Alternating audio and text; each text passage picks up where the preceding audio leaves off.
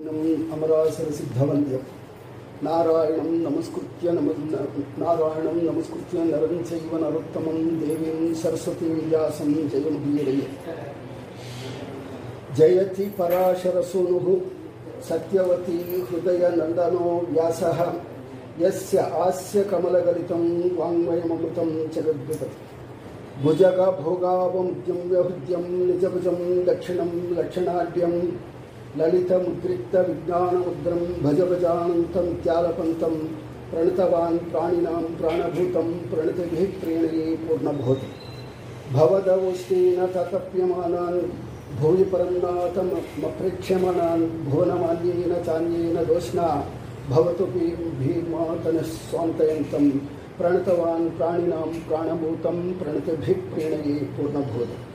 ಪ್ರಥಮೋ ಹನುಮನ್ನಾಮ ದ್ವಿತೀಯೋ ಭೀಮೇವ ಚ ಪೂರ್ಣಪ್ರಜ್ಞಸ್ತೃತೀಯಸ್ತು ಭಗವತ್ಕಾರ ಸಾಧಕಃ ಪೂಜ್ಯಾಯ ರಾಘವೇಂದ್ರಾಯ ಸತ್ಯಧರ್ಮತಾಯ ಚ ಭಜತಾಂ ಕಲ್ಪವೃಕ್ಷಾಯ ನಮತಾಂ ಕಾಮಧೇನವೇ ಧ್ರುವಾದಿಧ್ವಾಂತರ್ಯೈ ವೈಷ್ಣವವೃಂದೇ ವೃಂದವೇ ಶ್ರೀ ರಾಘವೇಂದ್ರ ಗುರುವೇ ನಮೋತ್ಯಂತ ದಯಾಳು. ಪದವಾಕ್ಯ ಪ್ರಮಾಣಜ್ಞಂ ಮಧ್ವರಾತಂ ತಪೋನಿಧಂ ಗೋವಿಂದ ಪಂಡಿತಂ ವಂದೇ ಗೋವಿಂದ ಪದತಲ್ಲಚ. ಶ್ರೀ ಗುರುಭ್ಯೋ ನಮಃ. ಹರಿ ಓಂ. ಅನಂತ ಜನ್ಮದಿ ಅನಂತ ಪಾಪವ ಮಾಡಿ ನಿನ್ನೆನ್ನು ಮರೆತೆನೋ ಸನ್ಮುನಿಗಳ ಪ್ರಿಯ. ನಿನ್ನೆನ್ನು ಮರೆತೆನೋ ಸನ್ಮುನಿಗಳ ಪ್ರಿಯ. ಎನ್ನಂತ ಪಾತಕಿಯ ಏನಂತು ಕರುಣೆಯೋ. ಎನ್ನಂತ ಪಾತಕಿಯ ಏನಂತ ಕರುಣೆಯೋ. ಭಿನ್ನಹಕ್ಕೆ ಬಾಯಿಲ್ಲ ನಿನ್ನ ಬೇಡಲೆನಗೆ. ಬೆನ್ನು ಬಿದ್ದವರನ್ನು ಮನ್ನಿಸಿ ಕಾಯುವ ಬಿರುದೆಂದುಂಟು ನಿನಗೆ. ಇನ್ನು ನಾ ಮೊರಹೊಕ್ಕೆ ಚಿನ್ಮಯ ಮೂರ್ತಿ ಗೋಪಾಲ ವಿಠಲ. ಇನ್ನು ನಾ ಮೊರಹೊಕ್ಕೆ ಚಿನ್ಮಯ ಮೂರ್ತಿ ಗೋಪಾಲ ವಿಠಲ. ಅನ್ಯರಗೊಪ್ಪಿಸದೆ ನಿನ್ನೊಳಗಿರಿಸು. ಒಪ್ಪಿಸದೆ ನಿನ್ನೊಳಗಿರಿಸು ಗೋಪಾಲ ವಿಠಲ. ಶ್ರೀ ಗುರುಭ್ಯೋ ನಮಃ. ಹರಿ ಓಂ. ಶ್ರೀಮದ್ ಭಾಗವತ ಮಹಾಪುರಾಣ ಷಷ್ಠ ಸ್ಕಂದ ಅಧ್ಯಾಯ 10ನೇ ಅಧ್ಯಾಯದೊಳಗಡೆ ನಾವಿದ್ದೀವಿ. ಹಿಂದೆ 9ನೇ ಇದು ಅನೇಕ ದಿನಗಳಿಂದ ಹೇಳೋದ್ರಿಂದ ಭಾಗವತ ಪರಿಪೂರ್ಣವಾಗಿ ಭಾಗವತನ ತಗೊಂಡಿದ್ದೀವಿ. ಇವಾಗ 6 ಅಧ್ಯಾಯಗಳನ್ನ 6 ಸ್ಕಂದಗಳನ್ನ ನೋಡ್ತಾ ಇದ್ದೀವಿ. 6ನೇ ಸ್ಕಂದದೊಳಗಡೆ 9ನೇ ಅಧ್ಯಾಯನ ಗಮನಿಸ್ತಾ ಇದ್ದೀವಿ. ಹಿಂದೆ ಈ 9ನೇ ಸ್ಕಂದದೊಳಗಡೆ ದೇವತೆಗಳನ್ನಾಗ ಅಂದರೆ ವಿಶ್ವರೂಪ ಅಂತನ್ನುವಂಥ ಅವನ್ನ ದೇವಗುರುವಾಗಿ ಮಾಡ್ತಾರೆ. ದೇವಗುರು ಇಂದ್ರಲೋಕದೊಳಗಿರುವಂಥದ್ದು ಬೃಹಸ್ಪತಿಗೆ ಒಂದು ಸಲ ಅವಮಾನ ಆದಾಗ ಅವನು ಇಂದ್ರ ಸಭೆಯಿಂದ ಅವನು ತಾನು ಯಾರಿಗೂ ಕಾಣಿಸದೆ ಹೊರಗಡೆ ಹೋಗ್ತಾನೆ. ಆವಾಗ ಗುರುವು ಇಲ್ಲದೆ ಇದ್ದಂಥ ಆ ಇಂದ್ರ ಸಭೆಗೆ ನಾರದರು ವಿಶ್ವರೂಪ ಅಂತನ್ನುವಂಥವನ್ನ ರೆಕಮೆಂಡ್ ಮಾಡ್ತಾರೆ. ನೀವು ಗುರುವಾಗಿರುವಂಥನ್ನುವಂಥ ಆ ವಿಶ್ವರೂಪ ಯಾರು ಅಂತಂದ್ಬಿಟ್ಟಂದರೆ ತ್ವಷ್ಟಾರ ಅಂತನ್ನುವಂಥವ್ರು. ಅಂದರೆ ದ್ವಿತೀಯ ಅತಿಥಿ ಅಂತಿದ್ದಾರಲ್ಲ ಕಶ್ಯಪನಿಗೆ, ಅದರ ಒಳಗಡೆ ಅತಿಥಿಯ ಮಗ ಆದಂಥ 12 ಆದಿತ್ಯರು. 12 ಆದಿತ್ಯರು ಅಂದರೆ 12 ಸೂರ್ಯರಲ್ಲ, ಅದಿತಿಯ ಮಕ್ಕಳು ಅಂತನ್ನುವಂಥದ್ದು. 12 ಸೂರ್ಯರು ಅಂತಂತಾರೆ. ಅದರ ಒಳಗಡೆ ವಿವಸ್ವಾನ್ ಹಾಗೆ ಅಂತನ್ನೊಂದು ಮಾತ್ರ ಸೂರ್ಯ ಅಂತನ್ನುವಂಥವ್ರು. ಮತ್ತು ಅದರ ಒಳಗಡೆ ತ್ವಷ್ಟ ಭಗ ಪೂಷ ಹಾಗೆ ಅಂತನ್ನುವಂಥವರೆಲ್ಲ ಇದ್ದಾರೆ. ಅದರೊಳಗಡೆ ಆ ತ್ವಷ್ಟಾರ ಅಂತನ್ನುವಂಥವನಿಗೆ ಮಗನೇ ವಿಶ್ವರೂಪ ಅಂತನ್ನುವಂಥವ್ರು. ಆ ವಿಶ್ವರೂಪ ಅಂತನ್ನುವಂಥವನು ಹೇಗೆ ಅಂತಂದರೆ ಒಬ್ಬ ರಾಕ್ಷಸಿ ಹೆಂಗಸಿನ ಮದುವೆ ಮಾಡ್ಕೊತಾನೆ. ಅದಕ್ಕೋಸ್ಕರ ಅವನು ಕೂಡ ಸ್ವಲ್ಪ ರಾಕ್ಷಸ ಸ್ವಭಾವಗಳು ಅಂತನ್ನುವಂಥದ್ದು ಬರುತ್ತೆ. ಇವನು ದೇವತೆಗಳಿಗೆ ಗುರುವಾಗಿರ್ತಾನೆ. ಗುರುವಾಗಿದ್ದಾಗ ದೇವತೆಗಳಿಗೆ ಆವಾಗ ಇವನ ಮೆಂಟಾಲಿಟಿ ಗೊತ್ತಿದ್ದು. ಅಂದರೆ ಏನಂತ ಮೆಂಟಾಲಿಟಿ? ವಿಶ್ವರೂಪ ಅಂತನ್ನುವಂಥದ್ದು. ತಾಯಿ ಕಡೆ ರಾಕ್ಷಸ ಆಗಿದ್ದರಿಂದ ಆ ಸ್ವಭಾವಗಳು ಇರುತ್ತೆ ಹಾಗೆ ಅಂತ ಅನ್ನೋದಕ್ಕೆ ಶುಕ್ರಾಚಾರ್ಯರು ಅದನ್ನು ಯೋಚನೆ ಮಾಡಿ ಅಸುರರಿಗೆಲ್ಲ ಪ್ರೋದ್ಬಲ ಮಾಡ್ತಾರೆ. ನೀವು ಹೋಗಿ ಇವಾಗ ಯುದ್ಧ ಮಾಡಿರಿ, ಆ ದೇವಗುರು ನಿಮಗೆ ಸಹಾಯ ಮಾಡ್ತಾನೆ ಅಂತ ನೋಡ್ತಾರೆ. ಮಾಡಿದಾಗ ಯುದ್ಧ ನಡೆದಾಗ ಈ ವಿಶ್ವರೂಪ ಅಂತನ್ನುವಂಥವನು ತಾಯಿ ಕಡೆಯಿಂದ ಇರುವಂಥ ಬುದ್ಧಿಗಳು ಇದಕ್ಕೋಸ್ಕರ ಅಸುರರು ಕೂಡ ಸಹಾಯ ಮಾಡಿದಾಗ ಅಸುರರು ಗೆಲ್ತಾರೆ, ಇವರು ದೇವತೆಗಳು ಸೋತೋಗ್ತಾರೆ. ಅದಕ್ಕೋಸ್ಕರ ಇವರು ಸೋತೋಗಿದ್ದಕ್ಕೆ ಕಾರಣನ ಇಂದ್ರಾದಿಗಳು ತಿಳ್ಕೊಳ್ತಾರೆ. ಅವನ ಶಿರಶ್ಛೇದ ಅಂತನ್ನುವಂಥದ್ದು ಮಾಡಿದಾಗ ಆ ಪಾಪ ಅಂತನ್ನುವಂಥದ್ದು ಬರುತ್ತೆ. ಆ ಪಾಪ ಬಂದಾಗ ಇಂದ್ರನಿಗೆ ಆ ಬ್ರಹ್ಮಹತ್ಯಾ ಪಾಪ ಅಂದರೆ ಅವನು ಅರ್ಧ ಬ್ರಾಹ್ಮಣ ಅರ್ಧ ಶೂದ್ರ ಅಂತ, ಒಟ್ಟರಲ್ಲಿ ಬ್ರಾಹ್ಮಣನಿಗೆ ಹುಟ್ಟಿದ್ದು, ಆದರೆ ತಾಯಿ ಶೂದ್ರರಾಗಿದ್ದಕ್ಕೋಸ್ಕರ ಸ್ವಲ್ಪ ಬ್ರಹ್ಮಹತ್ಯಾ ಪಾತಕ ಅಂತನ್ನುವಂಥದ್ದು ಬಂದಾಗ ಅದನ್ನು ಕಳ್ಕೊಳ್ಳೋದಕ್ಕೋಸ್ಕರ ಆ ಒಂದು ಯಜ್ಞ ಅಂತನ್ನುವಂಥದ್ದು ಮಾಡಬೇಕು ಅಂತನ್ನೋ ಬಂದಾಗ ಅದನ್ನು ಹತ್ಯೆ ಮಾಡಿ ಆ ಪಾಪ ಇದ್ದಾಗ ಯಜ್ಞ ಮಾಡೋಕ್ಕಾಗಲ್ಲ. ಅದಕ್ಕೋಸ್ಕರ ಭಗವಂತನ ದೇವತೆಗಳೆಲ್ಲ ಪ್ರಾರ್ಥನೆ ಮಾಡ್ತಾರೆ. ಪ್ರಾರ್ಥನೆ ಮಾಡಿದಾಗ ಭಗವಂತ ಕರುಣಿಸಿ ಅವನು ಹೇಳ್ತಾನೆ, ನೀವು ದದೀಚಿ ಅಂತನ್ನುವಂಥ ಋಷಿ ಅವನಿದ್ದಾನೆ, ಅವನ ನೀವು ಮೊರೆ ಹೊಕ್ಕರಿ, ಅವನಿಂದ ನಿಮಗೆ ಒಂದು ಆಯುಧ ಸಿಗುತ್ತೆ. ಆ ಆಯುಧದಿಂದ ನಿಮಗೆ ಅವನ್ನ ಕೊಲ್ಲೋದಕ್ಕಾಗತ್ತೆ ಹಾಗೆ ಅಂತನ್ನುವಂಥ ಇದರೊಳಗಡೆ ಸರಿ ಇವರಿಗೆ ಈ ದದೀಚಿನ ಹೋಗಿ ಭೇಟಿಯಾಗೋದಕ್ಕೆ ಮುಂಚೆ ಅದು ಸ್ವಲ್ಪ ದಿನ ಆಗತ್ತೆ. ಆವಾಗ ಅವನಿಗೆ ಇನ್ನೊಬ್ಬ ಹೆಂಡತಿಯಲ್ಲಿ ವೃತ್ರ ಅಂತನ್ನುವಂಥದ್ದು ಹುಡ್ತಾನೆ. ಆ ವೃತ್ರಾಸರು ಕೂಡ ವಿಪರೀತವಾದಂಥ ಭಯಂಕರವಾಗಿ ಅವನು ಕೂಡ ಇರೋದ್ರಿಂದ ಅವನು ಕೂಡ ಕೊಲ್ಲಬೇಕು ಹಾಗೆ ಅಂತನ್ನುವಂಥದ್ದು. ಅವನು ಕೊಂದಾಯಿತು, ಅದೊಂದು ಬ್ರಹ್ಮಹತ್ಯೆ ಬಂತು. ಈ ವೃತ್ರಾಸನ ಅಂತನ್ನುವಂಥದ್ದು ಕೂಡ ಅವನು ವಿಷ್ಣು ಭಕ್ತ, ಅವನು ಕೂಡ ಕೊಲ್ಲಬೇಕಾದ ಪರಿಸ್ಥಿತಿ. ಇದನ್ನು ಹಿಂದೆ ನೀವೆಲ್ಲ ಕೇಳಿರ್ತೀರಾ ಅಂತ ನೋಡೋಕ್ಕೆ ಸಂಕ್ಷಿಪ್ತವಾಗಿ ಹೇಳ್ತಾ ಇದ್ದೀನಿ. ಇವರೆಲ್ಲ ಕೇಳಿದ್ದಾರೆ, ಅದಕ್ಕೋಸ್ಕರ ಸಂಕ್ಷಿಪ್ತವಾಗಿ ಆ ವೃತ್ರಾಸುರನ ಕೊಲ್ಲೋದಕ್ಕೆ ಕೂಡ ಆ ಪಾಪ ಬಂದಾಗ ಅದಕ್ಕೋಸ್ಕರ ವಜ್ರಾಯುಧ ಅಂತನ್ನುವಂಥದ್ದು ತಯಾರಾಗುತ್ತೆ. ಆ ವಜ್ರಾಯುಧಕ್ಕೆ ತಯಾರಾಗೋದಕ್ಕೆ ಮುಂದೆ ಉಪೋದ್ಘಾತವಾಗಿ ಈ ಕಥೆಗಳೆಲ್ಲ ಕೂಡ ನಾವು ಇವಾಗ ಕೇಳಬೇಕಾಗಿದೆ. ಆ ಮುಂದೆ ಏನಾಗುತ್ತೆ, ದದೀಚಿ ಅಂತನ್ನುವಂಥವನು ಅವನಿಂದ ವಜ್ರಾಯುಧ ಅಂತನ್ನುವಂಥದ್ದು ಏನು ನಿರ್ಮಾಣ ಆಗುತ್ತೆ ಅಂತೇಳಿ. ಆ ದದೀಚಿ ಇಲ್ಲಿ ಬಂದರೆ ಹೇಳಿರ್ತೀವಿ ಇವಾಗ ಓದೋವಾಗ, ಇಲ್ಲ ಅಂತಂದ್ಬಿಟ್ಟಂದರೆ ಅವನ ಬಗ್ಗೆ ಕೂಡ ಸ್ವಲ್ಪ ಹೇಳಬೇಕಾಗತ್ತೆ. ಇವನಿಂದ ದದೀಚಿ ಎಲುಬುಗಳಿಂದ ಮೊದಲು ವಜ್ರಾಯುಧನ ಮಾಡ್ತಾರೆ. ಅದರ ಒಳಗಡೆ ಸಣ್ಣ ಸಣ್ಣ ಪೀಸುಗಳು, ಇವಾಗ ಇದು ಮಾಡ್ತಾರಲ್ಲ ಹೇಗೆ ಅಂತಂದರೆ ಒಂದು ಯಂತ್ರನ ಶಾರ್ಪ್ ಮಾಡುವಾಗ ಕಿಡಿಗಳಿದ್ದ ಬರುತ್ತಲ್ವ, ಆ ಕಿಡಿಗಳೆಲ್ಲ ಒಂದು ಕಡೆ ಬಿದ್ದಿರುತ್ತೆ. ಆ ಕಿಡಿಗಳನ್ನೆಲ್ಲ ಕೂಡ ಈ ವಿಶ್ವಕರ್ಮ ಅಂತನ್ನುವಂಥವನು ಅವನೇನು ಮಾಡ್ತಾನೆ ಅಂದರೆ ಈ ಸುದರ್ಶನ ಚಕ್ರನ ಮಾಡ್ತಾರೆ. ಈ ಫಸ್ಟು ಮಾಡುವಂಥದ್ದು ವಜ್ರಾಯುಧ, ಅದಾದ ಮೇಲೆ ಅದರ ಒಳಗೆ ಬಿದ್ದಿದ್ದ ವೇಸ್ಟ್ ಅಂತ, ಆ ವೇಸ್ಟು ಅಂತನ್ನುವಂಥದ್ದು ಏನಿದೆಯೋ ಅದರಿಂದ ಕೂಡ ಸುದರ್ಶನ ಚಕ್ರ ಅಂತನ್ನುವಂಥದ್ದು ಮಾಡ್ತಾರೆ.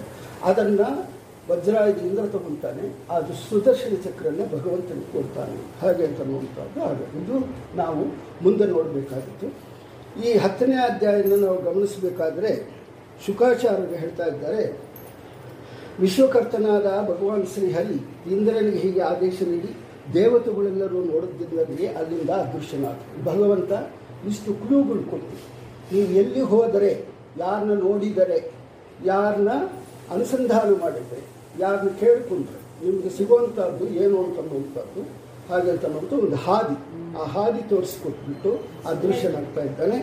ಭಗವಂತನ ಆದೇಶದಂತೆ ದೇವತೆಗಳು ದದೀಚಿ ಮಹರ್ಷಿಯನ್ನು ಕೇಳಿಕೊಂಡಾಗ ಆತ ಆನಂದಪಟ್ಟು ನಗುತ್ತಾ ಹೀಗೆ ಹೇಳ್ತಾ ಇದ್ದಾರೆ, ಶರೀರಗಳಿಗೆ ಮರಣಕಾಲದಲ್ಲಿ ಅಸಹನೀಯವಾದ ಸಂಕಟದಿಂದ ಮೂರ್ಛೆ ಬರುತ್ತದೆ. ದೇವತೆಗಳೇ, ನಿಮಗಿದು ಗೊತ್ತಿಲ್ಲವೇ? ಜೀವಗಳಿಗೆ ಸದಾ ಬದುಕಿರುವ ಆಸೆ ಸಹಜ. ಅವರಿಗೆ ಶರೀರವೆಂಬುದು ಎಲ್ಲ ಪ್ರಿಯ ವಸ್ತುಗಳಿಗಿಂತ ಹೆಚ್ಚು ಪ್ರಿಯ, ಅಭೀಷ್ಟ.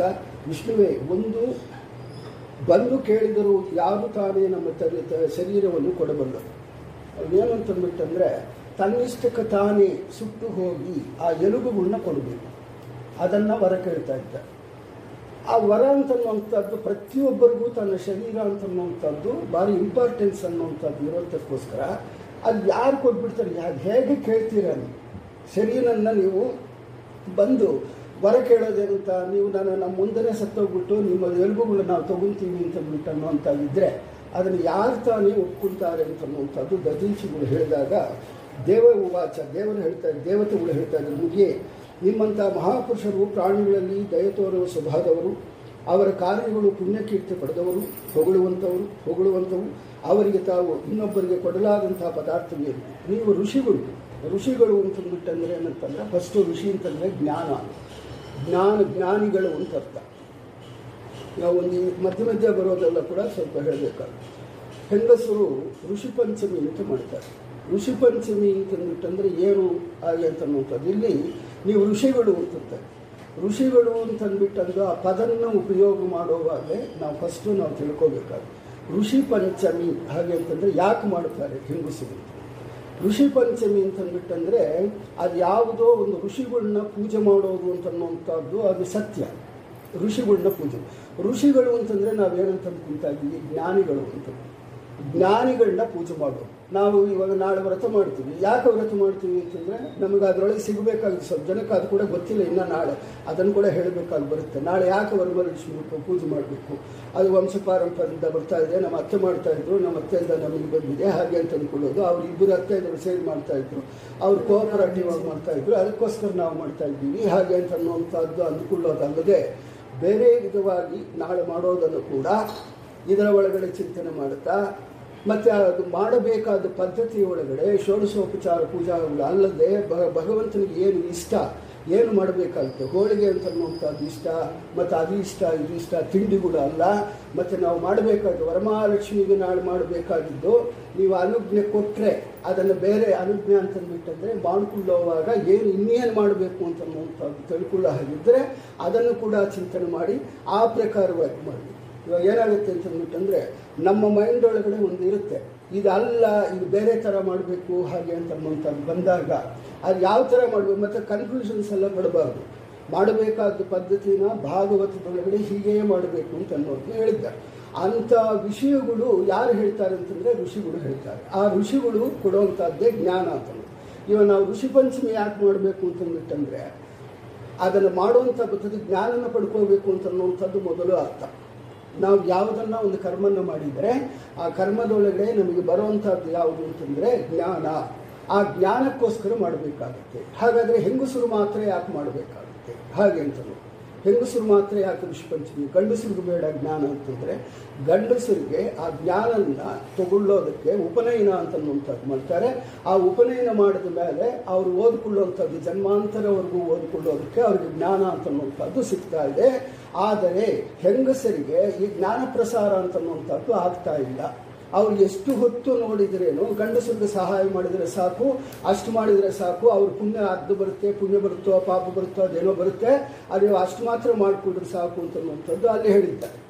ಆದರೆ ಹೆಂಗಸರಿಗೂ ಕೂಡ ಒಂದು ವ್ರತ ಅಂತನ್ನುವಂಥದ್ದು ಇದೆ. ಹಾಗೆ ಅಂತಂದ್ಬಿಟ್ಟಂದರೆ ಇವಾಗ ಗಂಡಸರಿಗೆ ಎಲ್ಲ ಹಬ್ಬಗಳಿಗನ್ನ ಏನಂತಂದರೆ ಈ ಉಪನಯನ ಆದ ಮೇಲೆ ಪ್ರತಿ ವರ್ಷ ಜನಿವಾರದ ಹಬ್ಬ ಅಂತನ್ನುವಂಥದ್ದು ಏನು ಮಾಡ್ತೀವಿ, ಆಯಾ ವೇದಗಳಿಗೆ ಸಂಬಂಧಪಟ್ಟ ಏನು ಜನಿವಾರದ ಹಬ್ಬ ಅಂತ ಮಾಡ್ಕೊಳ್ತಾರೋ ಅದೇ ಪ್ರಕಾರವಾಗಿ ಋಷಿ ಪಂಚಮಿ ಅಂತನ್ನೋರು ಕೂಡ ಅದನ್ನು ವ್ರತ ಹಿಡಿದು ಮಾಡ್ಕೋಬೇಕು ಅಂತ ಎಲ್ಲರೂ ಕೂಡ ಆ ವ್ರತಗಳಿಗೆ ಭಯಪಟ್ಟು ಏನಂತ ಎಷ್ಟೋ ರಾತ್ರಿಗಳು ಎದ್ದಿರಬೇಕು, 108 ಸಲ ಹಲ್ಲುಗಳು ಉದುರೋವ್ರಿಗೆ ಉಜ್ಕೋಬೇಕು, ಮತ್ತು ಒಂದು ಇಷ್ಟಿಷ್ಟು ಕಷ್ಟಪಟ್ಟು ಏನೋ ಮಾಡಬೇಕು ಅಂತನ್ನುವಂಥದ್ದು ವ್ರತ ನಿಯಮಗಳು ಏನಿದೆಯೋ ಅದನ್ನೆಲ್ಲ ಇಟ್ಟು ಅದನ್ನು ಎಲ್ಲರೂ ಕೂಡ ಭಯಪಡಿಸಿಬಿಟ್ಟು ಅದನ್ನು ಮಾಡೋದಕ್ಕೆ ಬಿಡ್ತಾ ಇಲ್ಲ, ಮಾಡ್ಕೊತಾ ಇದೆ ಅಷ್ಟೇ ಭಯಕ್ಕೋಸ್ಕರ. ಇವಾಗ ಕೂಡ ಏನು ಅಂತಂದರೆ ಒಂದು ಶಾಸ್ತ್ರನ ತಿಳ್ಕೋಬೇಕು ಅಂತನ್ನುವಂಥದ್ದು ಚಿಕ್ಕ ಹುಡುಗರನ್ನ ಅನ್ನೋ ಅವ್ರಿಗೆಲ್ಲ ಶಾಸ್ತ್ರಗಳು ಹೇಳ್ಬೇಕು, ಅವ್ರು ಕೆಟ್ಟೋಗ್ತಾರೆ ಅಂತ. ಶಾಸ್ತ್ರಗಳು ಹೇಳಿದರೆ ಕೆಟ್ಟೋಗ್ತಾರೆ ಅಂಥ ಬುದ್ಧಿಗಳು ನಮ್ಮಲ್ಲಿ ಬಂದುಬಿಟ್ಟಿದೆ. ಅದಲ್ಲದೆ ಅವ್ರಿಗೆ ಯಾಕೆ ಋಷಿ ಪಂಚಮಿ ಅಂತಂದ್ಬಿಟ್ಟಂದರೆ ಫಸ್ಟು ಶಾಸ್ತ್ರನ ಓದೋದಕ್ಕೆ ಅನುಮತಿ ಕೊಡ್ತಾ ಇದ್ದಾರೆ. ಋಷಿ ಪಂಚಮಿಯಿಂದ ಅನುಮತಿ ಸಿಗ್ತಾ ಇದೆ. ಹಾಗೆ ಅಂದರೆ 108 ಸಲ ಆ ಉತ್ತುತ್ತೆ ಅದರಿಂದ ಹಲ್ಲುಗಳು ಉಜ್ಜಬೇಕು. ಉತ್ತರೇಣಿಯಿಂದ ಹಲ್ಲುಗಳು ಉಜ್ಜಬೇಕು ಅಂತಂದ್ಬಿಟ್ಟಂದರೆ ಹಲ್ಲುಗಳು ಉದುರೋಗಲ್ವಾ 108 ಸಲ ಹಾಗೆ ಅಂತಂದ್ಬಿಟ್ಟಂದರೆ ಹಲ್ಲುಗಳು ಅಷ್ಟು ಉಜ್ಜಲಾಗೇ ಇರ್ತಾರ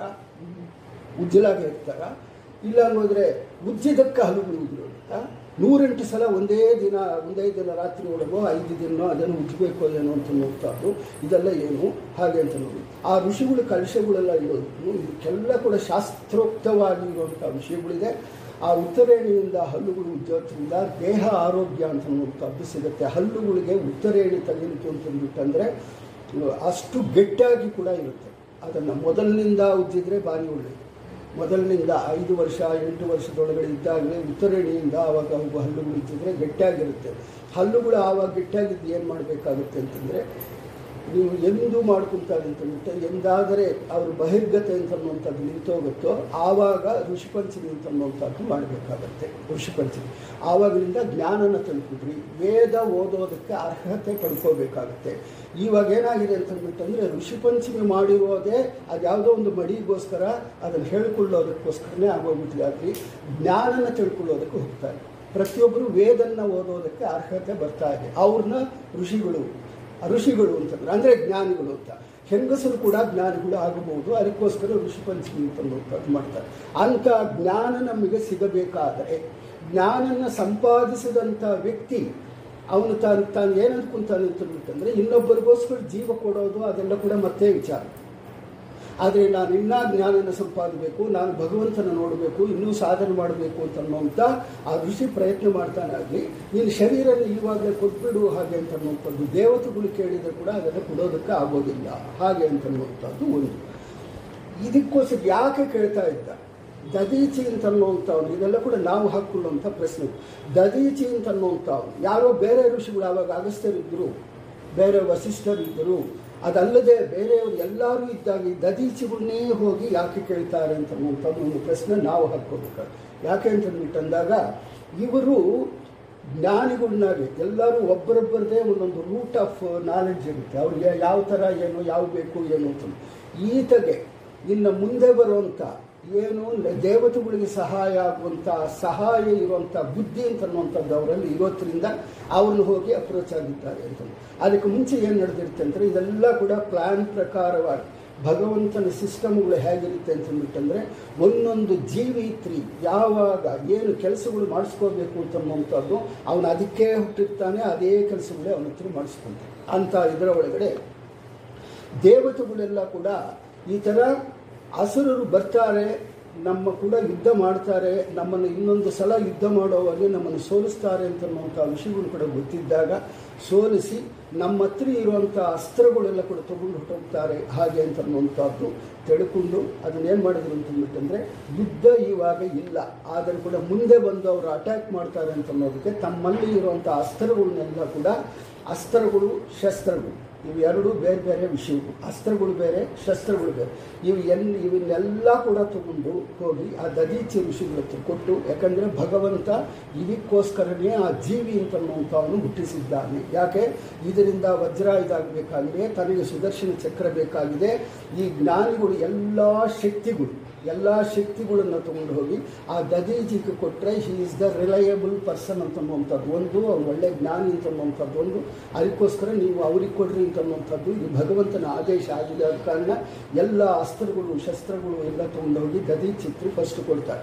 ಕೊಟ್ಟಾಗ ಏನು ಮಾಡ್ತಾರೆ ಅಂತ ಅವ್ರು ಇಟ್ಕೊಳ್ತಾರೆ. ಅವ್ರು ಏನು ಮನೆ ಅಂತಂದ್ಬಿಟ್ಟಂದರೆ ಪರ್ಣಶಾಲೆ ಅದು ಹಿಡಿದು ಅದರ ಒಳಗಡೆ ಎಲ್ಲ ಇಟ್ಕೊಂಡಿರ್ತಾರೆ. ಇಟ್ಕೊಂಡಿದ್ದಾಗ ಅವ್ರ ಹೆಂಡತಿ ಒಂದು ಮಾತಾಡ್ತಾರೆ, ಇಷ್ಟೊಂದು ಅಸ್ತ್ರಗಳು ಇದೆಲ್ಲ ಇಟ್ಕೊಂಡಿದ್ದೀರಲ್ಲ, ನಮ್ಮಲ್ಲಿ ಬಂದು ಯಾರನ್ನ ಬಂದು ಅಟ್ಯಾಕ್ ಮಾಡಿಕೊಂಡು ತೊಗೊಂಡು ಹೋಗ್ಬೋದು, ನೀವು ನಿಮಿಷಕ್ಕೊಂದ್ಸಲ ತಪಸ್ಸಿಗೆ ಕೂತ್ಕೊಂಡು ಬಿಡ್ತೀರ, ಇದನ್ನೆಲ್ಲ ಕೂಡ ರಕ್ಷಣೆ ಮಾಡೋರು ಯಾರು ಹಾಗೆ ಅಂತನ್ನುವಂಥದ್ದು. ಇದೆಲ್ಲ ಕೂಡ ನಮಗೆ ಇಷ್ಟು ವಿಷಯಗಳು ಇಲ್ಲಿ ಎಲ್ಲಿ ಗೊತ್ತಿಲ್ಲ. ದದೀಚಿ ಒಂದು ಅವರ ಎಲುಬು ಮಾತ್ರ ತಗೊಂಡ್ರು ಅಂತನ್ನುವಂಥದ್ದು ಅದನ್ನು ಕಥೆಗಳ ರೂಪದೊಳಗಡೆ ಬರುತ್ತಾಗಲಿ. ಇಷ್ಟು ಒಳಗಡೆ ಇಂಟರ್ನಲ್ ಆಗಿರುವಂಥ ವಿಷಯಗಳೆಲ್ಲ ತಿಳ್ಕೋಬೇಕು ಅಂತಂದ್ಬಿಟ್ಟಂದರೆ ನಾವು ಬ್ರಹ್ಮ ಪುರಾಣ ಓದಿದ್ರೇನೆ ಅದರ ಒಳಗಡೆ ಬರುವಂಥ, ಅಂದರೆ ಪುರಾಣಗಳು ಯಾಕೆ ಅಂತಂದ್ರೆ ಎಲ್ಲದಕ್ಕೂ ಒಂದೊಂದಕ್ಕೂ ಕನೆಕ್ಷನ್ಗಳು. ಇವಾಗ ಹೇಳೋ ಮಾತುಗಳು ಕೂಡ ಒಂದಕ್ಕೊಂದು. ಇಲ್ಲಿ ದದೀಚಿ ಅಂತಂದ್ಬಿಟ್ಟು ಹೇಳಿದ ಮೇಲೆ ಮುಂದೆ ಓದ್ಕೊಂಡು ಹೋಗೋದಲ್ಲ. ಬ್ರಹ್ಮಪುರಾಣ, ಪದ್ಮಪುರಾಣ, ಈ ಪುರಾಣಗಳು ಓದಿದರೆ ಪ್ರತಿಯೊಂದು ಭಾಗವತದೊಳಗಡೆ ಭಾರತದೊಳಗಡೆ ಬರುವಂಥ ವಿಷಯಗಳನ್ನೆಲ್ಲ ಕೂಡ ಅಲ್ಲಿ ಅದನ್ನು ಎಕ್ಸ್ಟ್ರಾ ನಾಲೆಡ್ಜ್ ಬರೋ ಥರ ಅದರೊಳಗಡೆ ಬರ್ತಿರ್ತಾರೆ. ಇವಾಗ ನಮಗೆ ಹೇಳುತ್ತಂದರೆ ಒಂದು ಚಿಕ್ಕ ವಿಷಯ, ಕರ್ಣನ ಕೊಂದುಬಿಟ್ರು ಹಾಗೆ ಅಂತನ್ನುವಂಥದ್ದಾಗಲಿ, ಅರ್ಜುನನಿಗೂ ಕರ್ಣನಿಗೂ ಇರುವಂಥ ವೈರತ್ವವಾಗಲಿ ಅದು ಎಷ್ಟು ದಿನದಿಂದ ಇದೆ ಅಂತನ್ನುವಂಥದ್ದು ಪದ್ಮಪುರಾಣದೊಳಗಡೆ ಬೇರೆ ಬರ್ತಿದ್ದಾರೆ. ಅದನ್ನು ಬೇರೆ ಬೇರೆ ಥರ ಇದೆ. ಆ ಪುರಾಣಗಳನ್ನಾಗಿರುವಂಥದ್ದು ಕೂಡ ಅದಕ್ಕೆಲ್ಲ ಮೂಲ ನಮ್ಗೆ ಆ ಮೂಲ ತಿಳ್ಕೋಬೇಕು ಅಂತಂದರೆ ಪುರಾಣಗಳು. ಇದು ಬಂದು ಇಷ್ಟು ವಿಷಯ ಬಂದು ಬ್ರಹ್ಮ ಪುರಾಣದೊಳಗಡೆ ಅದನ್ನು ಪೂರ್ತಿಯಾಗಿ ಇದೆ. ಅಲ್ಲಿ ಏನಾಗುತ್ತೆ, ದೇವತೆಗಳೆಲ್ಲ ಬಂದು ತಮ್ಮ ಅಸ್ತ್ರಗಳನ್ನ ಅವನ್ನೆಲ್ಲ ಕೊಟ್ಬಿಟ್ಟು ಹೋದ ಮೇಲೆ ಆ ಹೆಂಡತಿ ಹೀಗೆ ಹೇಳಿದ ಮೇಲೆ ಅದನ್ನೇನು ಯೋಚನೆ ಮಾಡ್ತಾನೆ, ದದೀಚಿ ಯೋಚನೆ ಮಾಡ್ತಾನೆ. ಇದನ್ನೆಲ್ಲ ಕೂಡ ಏನು ಮಾಡ್ತಾನೆ ಅಂತಂದರೆ ಒಂದು ನೀರಿನ ರೂಪದೊಳಗಡೆ ಮಾಡ್ಕೊತಾನೆ. ತಾನು ಎಲ್ಲ ನೀರಿನ ರೂಪದೊಳಗೆ ಆ ಅಸ್ತ್ರಗಳು ಎಲ್ಲ ಕೂಡ ನೀರಿನ ರೂಪ ಅದನ್ನು ಮಾಡಿಕೊಂಡು ಅದನ್ನೇನು ಮಾಡ್ತಾನೆ, ಕುಡಿದು ಬಿಡ್ತಾನೆ. ಇವಾಗ ಅಗಸ್ತ್ಯರು ಕೂಡ ಅಷ್ಟೇ ಅಲ್ವ, ಸಮುದ್ರದ ಒಳಗಿರುವಂಥ ನೀರುಗಳನ್ನೆಲ್ಲ ಕುಡಿದುಬಿಟ್ರು ಅಂತಂದರೆ ಅವ್ರಿಗೆ ಎಷ್ಟು ಶಕ್ತಿ ಸಾಮರ್ಥ್ಯಗಳು ಆವಾಗಿತ್ತೋ ಅದೇ ಪ್ರಕಾರಗಳು ದದೀಚಿಗಳು ಕೊಟ್ಟ ವಿದ್ಯೆಗಳು ಅದೆಲ್ಲ ಕೂಡ ಏನಿದೆಯೋ ಅದನ್ನು ನೀರು ಒಳಗಡೆ ಆವಾಹನ ಮಾಡಿಕೊಂಡು ಅದನ್ನೆಲ್ಲ ಕೂಡ ತಾನು ಸ್ವಯಂವಾಗಿ ತಗೊಳ್ತಾರೆ. ಎಂದಾದರೂ ತಗೊಂಡ್ರು ಅದು ಶರೀರದೊಳಗಡೆ ಹೊಟ್ಟೈತೆ. ಅದನ್ನು ಹೊರಗಡೆ ತೆಗಿಬೇಕು ಅಂತಂದ್ಬಿಟ್ಟಾರೆ ಒಂದೇ ಉಪದೇಶ ಮಾಡಬೇಕು, ಇಲ್ಲಂದ್ರೆ ಅವ್ರಿಗೆ ಅಸ್ತ್ರಗಳೇ ಕೊಡಬೇಕಾಗುತ್ತೆ. ಆ ಅಸ್ತ್ರಗಳೆಲ್ಲ ಕೂಡ ಏನಾಗಿದೆ ಹಾಗೆ ಅಂತಂದರೆ ತನ್ನ ಶರೀರದ ಒಳಗಡೆ ಇಂಗಿ ಅದರ ಒಳಗಡೆ ಎಲ್ಲ ಕೂಡ ಆ ಎಲುಬುಗಳನ್ನಾಗಿ ಸೇರಿಕೊಂಡಿದೆ. ಹಾಗೆ ಅಂತನ್ನುವಂಥದ್ದು ದೇವತೆಗಳಿಗೆ ಗೊತ್ತಿರೋದ್ರಿಂದ ಅವರು ಇಷ್ಟು ಎಲ್ಲ ಕೂಡ ದದೀಚಿ ಚಿಂತೆ ಮಾಡಿಲ್ಲ. ಇದು ಭಗವಂತ ನುಡಿದ ಅಂತ ಇಲ್ಲಿ ಮೇಲೆ ಹೇಳ್ತಾ ಇದ್ದಾರಲ್ಲ, ಭಗವಂತ ಅನುಜ್ಞೆ ಕೊಟ್ಟಿದ್ದಾರೆ. ಅವರು ಮಾಡಬೇಕಾದಂಥ ಕೆಲಸ ಏನು, ನೀವು ಯಾರನ್ನ ಬೇಡ್ಕೋಬೇಕು, ಅವರು ನೀವು ಅಸ್ತ್ರಗಳು ಕೊಟ್ಟಾಗ ಅವ್ರು ಏನು ಮಾಡಿದರು, ಅದು ಶರೀರದ ಒಳಗಡೆ ಏನಾಗಿದೆ, ನೀವು ಹೋಗಿ ಅವ್ರನ್ನ ಏನು ಕೇಳಬೇಕು ಅಂತ ಎಲುಬನ್ನು ಕೇಳ್ರಿ ಅಂತಲೇ ಹೇಳಿದ್ದಾರೆ ಭಗವಂತ. ನೀವು ಅಲ್ಲಿ ಹೋಗಿ ಎಲುಬಿನ್ನೇ ಕೇಳಬೇಕು. ಆ ಎಲುಬಿನ ಕೇಳೋದಕ್ಕೆ ಕಾರಣ ಏನು ಅಂತಂದರೆ ತಾನು ತಗೊಂಡಿದ್ದೆಲ್ಲ ತನ್ನ ಶರೀರದ ಒಳಗಡೆ ಅದು ಹೋಗಿ ಸೇರಿಕೊಂಡಿದೆ. ಆ ಎಲುಬುಗಳನ್ನ ನೀವು ಅಸ್ತ್ರವಾಗಿ ಮಾಡಿಕೊಂಡ್ರಿ. ಅದು ಅಸ್ತ್ರವಾಗಿ ಮಾಡಿಕೊಂಡ್ರೆ ಅದರ ಒಳಗಡೆ ಏನಾಗುತ್ತೆ ಅಂತಂದ್ಬಿಟ್ಟಿದ್ರೆ ವಜ್ರಾಯುಧ ಬರುತ್ತೆ ಹಾಗೆ ಅಂತ ಅನ್ನುವಂಥದ್ದು ಅದನ್ನು ಚಿಂತನೆ ಮಾಡಿ ಅಲ್ಲಿ ಹೋಗಿ ಕೇಳ್ತಾ ಇದ್ದಾರೆ. ಇಷ್ಟು ಆ ದದೀಚುಗಳು ಬಗ್ಗೆ ನಾವು ಪೂರ್ಣವಾಗಿ ತಿಳ್ಕೋಬೇಕಾಗಿ. ಇದಾದ ಮೇಲೆ ದೇವತೆಗಳು ಹೇಳ್ತಾರೆ, ಮುನಿಯೇ ನಿಮ್ಮಂಥ ಮಹಾಪುರುಷರು, ಯಾಕಂತಂದರೆ ನಿಮ್ಮಂಥ ಮಹಾಪುರುಷರು ಅಂತಂದರೆ ನಿಮಗೆ ನಾವು ಕೊಟ್ಟಂಥ ಅಸ್ತ್ರಗಳು ಏನಿದೆಯೋ ಅದನ್ನೆಲ್ಲ ಕೂಡ ನೀವು ಸ್ವಾಹಾಕಾರದೊಳಗಡೆ ಒಳಗೆ ತಗೊಂಡು ಇಟ್ಕೊಂಡಿರೋದ್ರಿಂದ ನಿಮ್ಮ ಎಲುಬುಗಳು ಅಂತನ್ನುವಂಥದ್ದು ಅಷ್ಟು ಪವಿತ್ರವಾಗಿದೆ. ಇದು ನಮಗೆ ಭಗವಂತ ನಿರ್ದೇಶನ ಮಾಡಿದ್ದಾನೆ.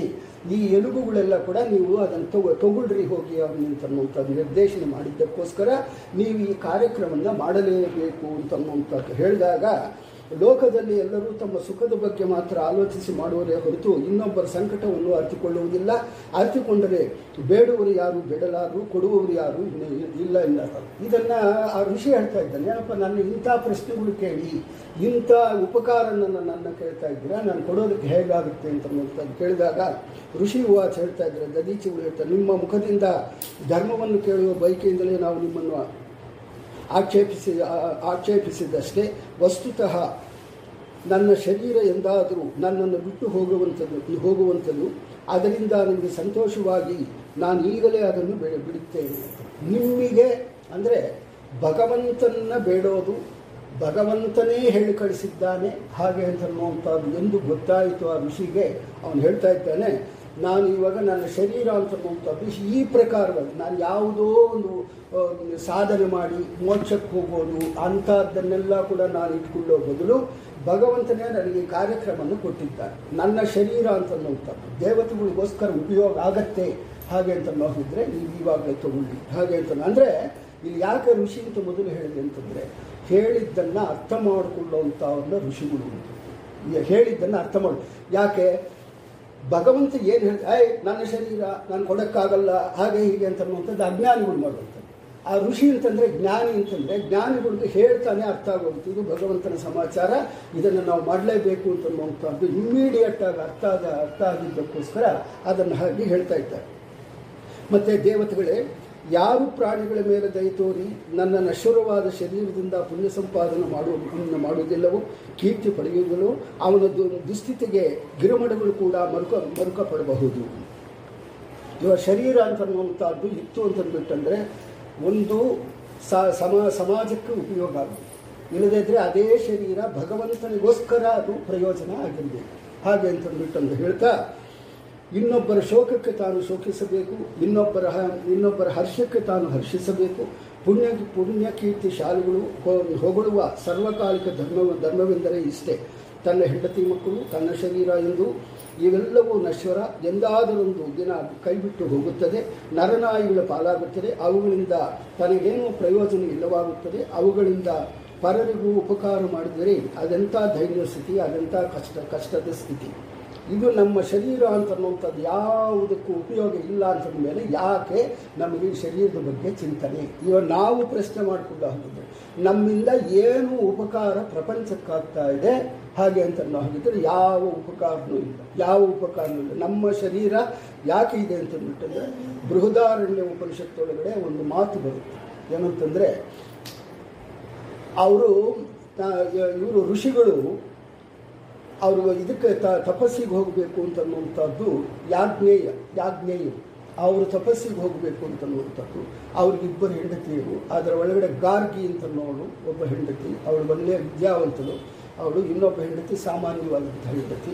ಇವನು ತಪಸ್ಸಿಗೆ ಹೋಗಬೇಕಾದ್ರೆ ತನ್ನಲ್ಲಿ ಇರುವಂಥದ್ದೆಲ್ಲ ಕೂಡ ದಾನ ಧರ್ಮಗಳು ಮಾಡಿಬಿಟ್ಟು ಹೇಳ್ತಾನೆ, ನಿಮಗೆಲ್ಲ ಕೊಟ್ಬಿಟ್ಟಿದ್ದೆ, ಇವಾಗ ನನ್ನನ್ನು ಬಿಟ್ಬಿಡಿ, ನಾನು ಹೋಗಿ ತಪಸ್ಸು ಮಾಡ್ಕೋಬೇಕು ಹಾಗೆ ಅಂತಂದ್ಬಿಟ್ಟು ಹೇಳಿದಾಗ ಮೊದಲ ಹೆಂಡತಿ ಒಪ್ಕೊಂಡು ಬಿಡ್ತಾಳೆ. ಅವಳಿಗೆ ಗೊತ್ತಿಲ್ಲ ಜ್ಞಾನ ಅಂತನ್ನುವಂಥದ್ದು. ಈ ಗಾರ್ಗಿ ಅಂತನ್ನುವಂಥವ್ಳು ಓದ್ಕೊಂಡಿರೋದಕ್ಕೋಸ್ಕರ ಅವಳು ಹೇಳ್ತಾಳೆ, ನಾನು ನಿಮ್ಮ ಜೊತೆಲಿ ಬಂದು ಸಾಧನೆ ಮಾಡ್ಕೊಳ್ತೀನಿ ಹಾಗೆ ಅಂತಂದ್ಬಿಟ್ಟಂದರೆ ಅವರಿಬ್ಬರಿಗೂ ಸೇರಿ ಒಂದು ಮಾತನ್ನು ಹೇಳ್ತಾರೆ. ಏನಂತಂದರೆ ಈ ಶರೀರ ಅಂತನ್ನುವಂಥದ್ದು ಅದರ ವ್ಯಾಲ್ಯೂ ಏನು, ಅದನ್ನು ಏನು ಮಾಡಬೇಕಾಗತ್ತೆ ಏನು ಅಂತಂದ್ಬಿಟ್ಟಂದರೆ ಈ ಶರೀರ ಅಂತನ್ನುವಂಥದ್ದು ಯಾರಿಗೂ ಉಪಯೋಗ ಇಲ್ಲದೆ ಅದು ಹೇಗೆ ಉಪಯೋಗ ಆಗ್ತಾ ಇದೆ? ಇಲ್ಲ ಇದೆ ಅಲ್ವಾ, ನೀವೆಲ್ಲರಿಗೂ ಉಪಯೋಗ ಮಾಡ್ತಾ ಇದ್ದೀವಲ್ಲ ಹಾಗೆ ಅಂತಂದ್ಬಿಟ್ಟಂದರೆ ಫಸ್ಟು ಏನು ಅಂತಂದ್ಬಿಟ್ಟಂದರೆ ಮಕ್ಕಳನ್ನ ತಗೊಳ್ಳೋ ಹಾಗಿದ್ದರೆ ಮಕ್ಕಳು ಏನಂತ ಚಿಂತನೆ ಮಾಡ್ತಾರೆ ಹಾಗೆ ಅಂತ ಅನ್ನೋ ಹಾಗಿದ್ದರೆ ನಾನು ಉದ್ಧಾರ ಆದರೆ ಸಾಕು ಅಂತ ಎಷ್ಟು 16 ವರ್ಷ 17 ವರ್ಷ 20 ವರ್ಷ ಅವನ್ನ ನೋಡಿಕೊಂಡ್ರೆ ಸಾಕು, ನಾನು ಉದ್ಧಾರ ಆದಮೇಲೆ ನನಗೆ ಇನ್ಯಾವುದು ಬೇಡ ಅಂತ. ಇವಾಗ ನನಗೆ ಆಧಾರ ಯಾವುದು ಹಾಗೆ ಅಂತಂದರೆ ತಂದೆ ತಾಯಿಗಳು ಆಧಾರವಾಗಿ ನನಗೆ ಎಷ್ಟು ದಿನ ಇದ್ದರೆ ಅಷ್ಟು ಸಾಕು, ಮಿಗತಾದ ನಾನೇ ನೋಡ್ಕೊತೀನಿ ಹಾಗೆ ಅಂತನ್ನುವಂಥ ನನಗೆ ಇನ್ಯಾರ ಅವಶ್ಯಕತೆಯೂ ಬೇಡ ಅಂತನ್ನುವಂಥದ್ದು. ಅವನು 15 ವರ್ಷ ಇಲ್ಲ 20 ವರ್ಷದೊಳಗಡೆ ಆದ ಮೇಲೆ ಅವನು ಅಂದ್ಕೊತಾನೆ. ಅಂದರೆ ನನಗೇನೋ ಒಂದು ಆಧಾರ ಬೇಕು, ಅದಕ್ಕೋಸ್ಕರ ನಾನು ತಂದೆ ತಾಯಿಗಳನ್ನ ಹಿಡ್ಕೊಂಡಿದ್ದೀನಿ. ಸರಿ, 3 ಹೇಳ್ತೀನಿ ಕಂಡಗಿದೆ ಅದರೊಳಗಡೆ. ಮತ್ತು ಇನ್ನೊಂದೇನು ಅಂತಂದರೆ ಹೆಂಡತಿ ಏನು ಅಂದ್ಕೊತಾಳೆ ಹಾಗೆ ಅಂತಂದರೆ ನಾನು ಬದುಕಿರೋವರೆಗೂ ನನ್ನ ಗಂಡ ಇದ್ದರೆ ಸಾಕು, ನನಗೆ ಆಧಾರವಾಗಿ ಇರ್ತಾನೆ ಹಾಗೆ ಅಂತಂದರೆ ಗಂಡ ಅಂದ್ಕೊತಾಳೆ. ಮತ್ತು ಹೆಂಡತಿ ಅಂದ್ಕೊತಾಳೆ. ಗಂಡ ಏನು ಅಂದ್ಕೊತಾಳೆ ಅಂತಂದರೆ ನಾನು ಬದುಕಿರೋವರೆಗೂ ನಾನು ಹೆಂಡತಿ ಅಂದರೆ ಒಬ್ಬರಿಗೊಬ್ಬರಿಗೆ ಆಧಾರ ಅಷ್ಟೇ ಆಗಲಿ, ಬೇರೆ ಯಾವುದೂ ಇಲ್ಲ, ಆಧಾರ ಅಂತನ್ನುವಂಥ. ಇವಾಗ ನಾವೇನು ಅಂತಂದರೆ ನಾವು ಹೊರಗಡೆ ಇಲ್ಲಿಂದ ನಾವು ಬಸ್ ಸ್ಟ್ಯಾಂಡಿಗೆ ಹೋಗಬೇಕು ಅಂತಂದರೆ ನಮ್ಗೆ ಆಟೋ ಅಂತನ್ನುವಂಥದ್ದು ಒಂದು ಆಧಾರ ಅಷ್ಟೇ. ಅವ್ನು ನಮ್ಮನ್ನು ಕರ್ಕೊಂಡು ಬಿಡೋವರೆಗೂ, ಅವ್ನು ಕರ್ಕೊಂಡು ಹೋಗ್ಬಿಟ್ಟ ಮೇಲೆ ಅವನೇ ನಮ್ಮ ಎಲ್ಲ ಸರ್ವಸ್ವ ಅಂತನ್ನುವಂಥದ್ದು ನಾವೇನು ಅಂದ್ಕೊಳ್ಳೋದಿಲ್ಲ. ನಮ್ಗೆ ಕರ್ಕೊಂಡು ಬಿಡ್ತಾನೆ, ನಾವು ಏನು ಮಾತಾಡಿದ್ವೋ ಅವ್ನಿಗೆ ದುಡ್ಡು ಕೊಟ್ಬಿಡ್ತೀವಿ, ಅವ್ನಿಗೆ ಟಾಟಾ ಹೇಳ್ಬಿಡೋದು, ಏನೋ ಒಂದು ತಲ್ಕೊಂಡು ಥ್ಯಾಂಕ್ಸ್ ಹೇಳ್ಬಿಟ್ಟು ಬಂದುಬಿಡ್ತೀವಿ ಅಷ್ಟೇ. ಅವನೇ ಜನ್ಮ ಉದ್ದಕ್ಕೂ ಆಧಾರ ಅಂತಂದ್ಬಿಡು. ಅಂದರೆ ನಮಗೇನು ಆಧಾರ, ನಾವು ಇಲ್ಲಿಂದ ಹೋಗೋವರೆಗೂ ನಮಗೆ ಆಧಾರ ಅಷ್ಟೇ. ಇದು ಕೂಡ ಅಷ್ಟೇ. ನಮ್ಮ ಇದು ಯಾಜ್ಞವಲ್ಕ್ಯರು ಹೇಳುವಂಥದ್ದು, ಯಾಜ್ಞವಲ್ಕ್ಯರು ಉಪದೇಶ ಮಾಡುವಂಥದ್ದು ಹೆಂಡತಿಗೆ ಏನಂತಂದರೆ ಹೆಂಡತಿ ಮಕ್ಕಳಿಗೆ ಗಂಡ ಹೆಂಡತಿ ಮಕ್ಕಳಿಗೆ ಆಧಾರ, ಮತ್ತು ಹೆಂಡತಿ ಬಂದು ಗಂಡಗೆ ಆಧಾರ, ಗಂಡ ಬಂದು ಹೆಂಡತಿಗೆ ಆಧಾರ. ಈ ಆಧಾರ ಅಂತನ್ನುವಂಥದ್ದು ಒಂದು ಬಿಟ್ಟರೆ, ಇದನ್ನು ಪೂರ್ತಿ ಬಿಟ್ಬಿಟ್ರೆ, ಅದಕ್ಕೋಸ್ಕರ ಶಾಸ್ತ್ರಗಳು ಏನು ಹೇಳ್ತಾ ಇದೆ ಅಂತಂದ್ಬಿಟ್ಟಂದರೆ ಈ ಅರಿಷಡ್ ವರ್ಗಗಳನ್ನೆಲ್ಲ ಬಿಡು ಅಂತನ್ನುವಂಥದ್ದು ಇದಕ್ಕೆ ಹೇಳೋದು. ಯಾಕೆಂತಂದರೆ ಈ ಅರಿಷಡ್ ವರ್ಗಗಳು ಅಂತನ್ನುವಂಥದ್ದು ಕಾಮಕ್ರೋಧ ಲೋಭ ಮೋಹ ಮನ್ಮಾಶ್ಚರ್ಯಾದಿಗಳು ಈ ಶರೀರಕ್ಕೆ ಇದರ ಒಳಗಡೆ ಅಂಟುಕೊಂಡಿರೋದ್ರಿಂದ ನಾವೆಲ್ಲದನ್ನು ಅಂಟಿಸ್ಕೊಂಡಾ ಇರ್ತೀವಿ. ಕಾಮಕ್ರೋಧ ಮೋಹ ಅಂತನ್ನುವಂಥದ್ದು ವಿಪರೀತವಾದಂಥ ಕೆಟ್ಟದ್ದು ಮೋಹ ಅಂತದ್ದು. ಆ ಮೋಹಗಳು ಇರೋದ್ರಿಂದ ನಾವು ಎಲ್ಲರನ್ನ ಹಚ್ಚಿಕೊಂಡು ಇರ್ತೀವಿ. ನಮಗೆ ಈ ಮೋಹ ಬಿಟ್ಬಿಡಿ ಅಂತಂತ ಶಾಸ್ತ್ರಗಳು ಹೇಳ್ತಾರೆ. ಈ ಮೋಹ ಅಂತನ್ನುವಂಥದ್ದು ಬಿಟ್ಬಿಟ್ರೆ ನಮಗೇನಾಗುತ್ತೆ ಅಂತಂದ್ಬಿಟ್ಟಂದರೆ ಭಗವಂತ ಕಾಣಿಸ್ತಾನೆ. ಏನೂ ಇಲ್ಲ. ಏನಂತಂದರೆ ಮನಸ್ಸು, ಭಾಗವತ ಪೂರ್ತಿ ಹೇಳ್ತಾರೆ, ಮನಸ್ಸು ಒಂದು ಸರಿ ಮಾಡಿಕೊಡ್ರಿ, ಅರಿಷಡ್ ವರ್ಗಗಳನ್ನ ಇಂದ್ರಿಯ ನಿಗ್ರಹ ಮಾಡಿಕೊಡ್ರಿ, ಇಂದ್ರಿಯಲ್ಲಿ ಹಿಡ್ಕೊಳ್ಳೋದು, ಇಂದ್ರಿಯ ನಿಗ್ರಹ ಮಾಡಿಕೊಡ್ರಿ, ಅರಿಷಡ್ ವರ್ಗಗಳನ್ನ ಬಿಟ್ಬಿಡ್ರಿ, ಕಾಮ್ಯ ಕರ್ಮಗಳನ್ನ ಬಿಟ್ಬಿಡ್ರಿ. ಕಾಮ್ಯ ಕರ್ಮ ಇವಾಗ ನಾಳೆ ಬರುತ್ತೆ, ನಾಳೆ ಕಾಮ್ಯ ಕರ್ಮ ಮಾಡ್ತೀರೋ ಭಗವಂತನಿಗೆ ಅರ್ಪಿತ ಮಾಡ್ತೀರೋ ಅಂತನ್ನುವಂಥದ್ದು ಇವಾಗ ನೀವು ಪ್ರಶ್ನೆ ಕೇಳ್ತೀನಿ, ನೀವೇ ಡಿಸೈಡ್ ಮಾಡ್ಕೊಳ್ಳಿ ಏನಂತ. ಭಗವಂತನ ನಾಳೆ ನನಗೇನು ಅಂತಂದರೆ ನಿಮಗೆ ಬಾಯಿಗೆ ಬರೋದೇ ಅಂಥದ್ದು. ನಮ್ಮ ಸಂಕಲ್ಪಗಳೇ ಆ ಥರ. ನಮ್ಮ ಪುತ್ರ ಪೌತ್ರ ಧನ ಧಾನ್ಯ ಸಂಸಾರನ ಇದನ್ನು ಚಂದ ನೋಡ್ಕೋ ಲಕ್ಷ್ಮೀ ಅಂತನ್ನುವಂಥದ್ದು ಕೇಳ್ತಾ ಇರೋದು, ಆ ಮಹಾಲಕ್ಷ್ಮಿನ ಕೇಳ್ತಾ ಇರೋದು. ಇದನ್ನೇ ನಾವು ಮಾಡಿಕೊಡೋದು. ಅಲ್ಲಿ ಅದು ಮಾಡಬೇಕಾದ ಪದ್ಧತಿಗಳು, ಆ ಪದ್ಧತಿಗಳು ಹಾಗೆ ಅಂತನ್ನುವಂಥದ್ದು ಕೊನೆಯದಾಗಿ ಅದನ್ನು ವಿವರಣೆಗಳು ಕೊಟ್ಟು, ಯಾಕಂತಂದರೆ ಮೊದಲು ಹೇಳಿಬಿಟ್ರೆ ಕೊನೆ ಮತ್ತೋಗತ್ತೆ ಅಂತನ್ನುವಂಥದ್ದು ನಾಳೆ ಮಾಡೋದು. ಅದಕ್ಕೋಸ್ಕರ ಕೊನೆಯದಾಗಿ ಅದರ ವಿಷಯಗಳು ಹೇಳಿ ಇದನ್ನು ಮುಗಿಸೋಣ. ಈ ಪ್ರಕಾರವಾಗಿ ಋಷಿ ಅಂತನ್ನುವಂಥವನು ತಾನು ಚಿಂತನೆ ಮಾಡ್ತಾ ಇದ್ದ ನನ್ನ ಶರೀರ ಅಂತನ್ನುವಂಥದ್ದು ನಾನು ಅರಿಷಡ್ವರ್ಗಗಳು ಮತ್ತು ಕಾಮ್ಯ ಕರ್ಮಗಳು ಮತ್ತು ಮೋಹಗಳು ಬಿಟ್ಟಂಥ ಶರೀರ ಇದು. ಅದಕ್ಕೋಸ್ಕರ ದೇವತೆಗಳೇ ನೀವು ಕೇಳ್ತಾ ಇದ್ದೀರಲ್ವ, ಸಾಮಾನ್ಯವಾಗಿ ಯಾರು ಇದನ್ನು ಬಿಡೋದಿಲ್ಲ, ಆದರೆ ನಾನು ಬಿಡ್ತೀನಿ, ನಾನು ಕೊಡ್ತೀನಿ ಈ ಎಲುಬುಗಳನ್ನ ಹಾಗೆ ಅಂತನ್ನುವಂಥದ್ದು ಹೇಳ್ತಾ ಇದ್ದಾರೆ. ಅದಕ್ಕೆ ಸುಖಮುನಿ ಹೇಳ್ತಾ ಇದ್ದಾರೆ, ಕಥೆ ಹೇಳುವವರು ಏನು ಅಂತಂದರೆ, ದಧೀಚ ಮುನಿ ಹೀಗೆ ನಿರ್ಧಾರ ಮಾಡಿ ಪರಬ್ರಹ್ಮ ಭಗವಂತನಲ್ಲಿ ಮನಸ್ಸನ್ನು ನಿಶ್ಚಯಗೊಳಿಸಿ ಶರೀರವನ್ನು ತೊರೆದಿದ್ದಾರೆ. ಶರೀರವನ್ನು ಸಂತೋಷವಾಗಿ ತಿಳಿಬೇಕು. ಯಾಕಂತಂದರೆ ಎಂದೋ ಮಾಡಿದ ಕರ್ಮಗಳೆಲ್ಲ ಕೂಡ ನಮ್ಮ ಶರೀರದ ಒಳಗಡೆ ಅಂಟಿಕೊಂಡಿರುತ್ತೆ. ಅದನ್ನು ಬಿಡೋವಾಗ ಸ್ವಚ್ಛವಾಗಿ ಮನಸ್ಫೂರ್ತಿಯಾಗಿ 4 ಅಕ್ಷರಗಳನ್ನ ಮನಸ್ಫೂರ್ತಿಯಾಗಿ ಹೇಳಿಬಿಟ್ರೆ ಆ ಒಳಗಿರುವಂಥ ಕೊಳೆಗಳು ಗಿಳಗಳು ಎಲ್ಲ ಬಿಟ್ಟು ಭಗವಂತನ ಕಡೆ ಹೋಗುವಂಥ ಅಕ್ಷರನೇ ಓಂ ನಮೋ ನಾರಾಯಣ ಹಾಗೆ ಅಂತನ್ನುವಂಥ ಒಂದು ಅಕ್ಷರದಿಂದ, ಆ ಒಂದು ಪದದಿಂದ, ಒಂದು ಭಗವಂತನ ನಾಮದಿಂದ ಈ ಶರೀರದ ಒಳಗಿರುವಂಥ ಕಲ್ಮಶಗಳು ಎಲ್ಲ ಹೊಟ್ಟೋಗುತ್ತೆ ಅಂತನ್ನುವಂಥದ್ದು ಸ್ವಯಂ ಭಗವಂತನೇ ಹೇಳಿದ್ದಾನೆ. ಕಠೋಪನಿಷತ್ತೊಳಗಡೆ ಸ್ವಯಮಾಗಿ ಯಮಧರ್ಮರಾಜನೇ ಹೇಳಿದ್ದ, ನಾನು ನಿಮ್ಮನ್ನು ಬಿಡಬೇಕಾದರೆ ನಾರಾಯಣ ಅಂತಂದಿದ್ದು, ಕೈ ಎತ್ತಿ ನಾರಾಯಣ ಅಂತಂದ್ರಿ, ನಿಮ್ಮನ್ನು ಬಿಟ್ಬಿಟ್ಟಿದ್ರಿ. ಹಾಗೆ ಕೈ ಎತ್ತಿ ನಾರಾಯಣ ಹಾಗೆ ಅಂತಂದಿದ್ದು. ಇಲ್ಲಿ ಯಾರಾದರೂ ಉಪನಯನ ಅಂತಂದ್ಬಿಟ್ಟಂದರೆ ಈ ಉಪಕರ್ಮ ಮಾಡಿಕೊಂಡಿದ್ದರೆ ನಮ್ಮ ಕೈಗೆ ಹೇಳಿಸ್ತಾರೆ ಅದನ್ನು. ಏನು ಅಂತಂದರೆ ದಕ್ಷಿಣಕ್ಕೆ ತಿಳ್ಕೊಂಡು ಮಂತ್ರ ಯಮಧರ್ಮರಾಜ ಕೈಯಲ್ಲಿಟ್ಟು ನಾವು ಮಾಡಿದ ಪಾಪಗಳನ್ನೆಲ್ಲ ಕೂಡ ಕ್ಷಮಿಸಿಬಿಡು ಹಾಗೆ ಅಂತನ್ನುವಂಥದ್ದು. ಅದು ಒಂದು ಸಲ 1 ವರ್ಷಕ್ಕಾಗುವಷ್ಟಾಗತ್ತೆ. ಯಾಕೆಂತಂದರೆ ನಾವು ಮನೆಯಲ್ಲಿ ಕೂತ್ಕೊಂಡು ಇದಕ್ಕೆ ಹಚ್ಚೋದು ಈ ಜನಿವಾರಕ್ಕೆ, ಅದು ಕೂಡ ಏನು ಅಂತಂದರೆ ಹೆಂಗಸರು ಹಚ್ಕೊಳ್ತಿದ್ರೆ ಭಾಳ ಉತ್ತಮ.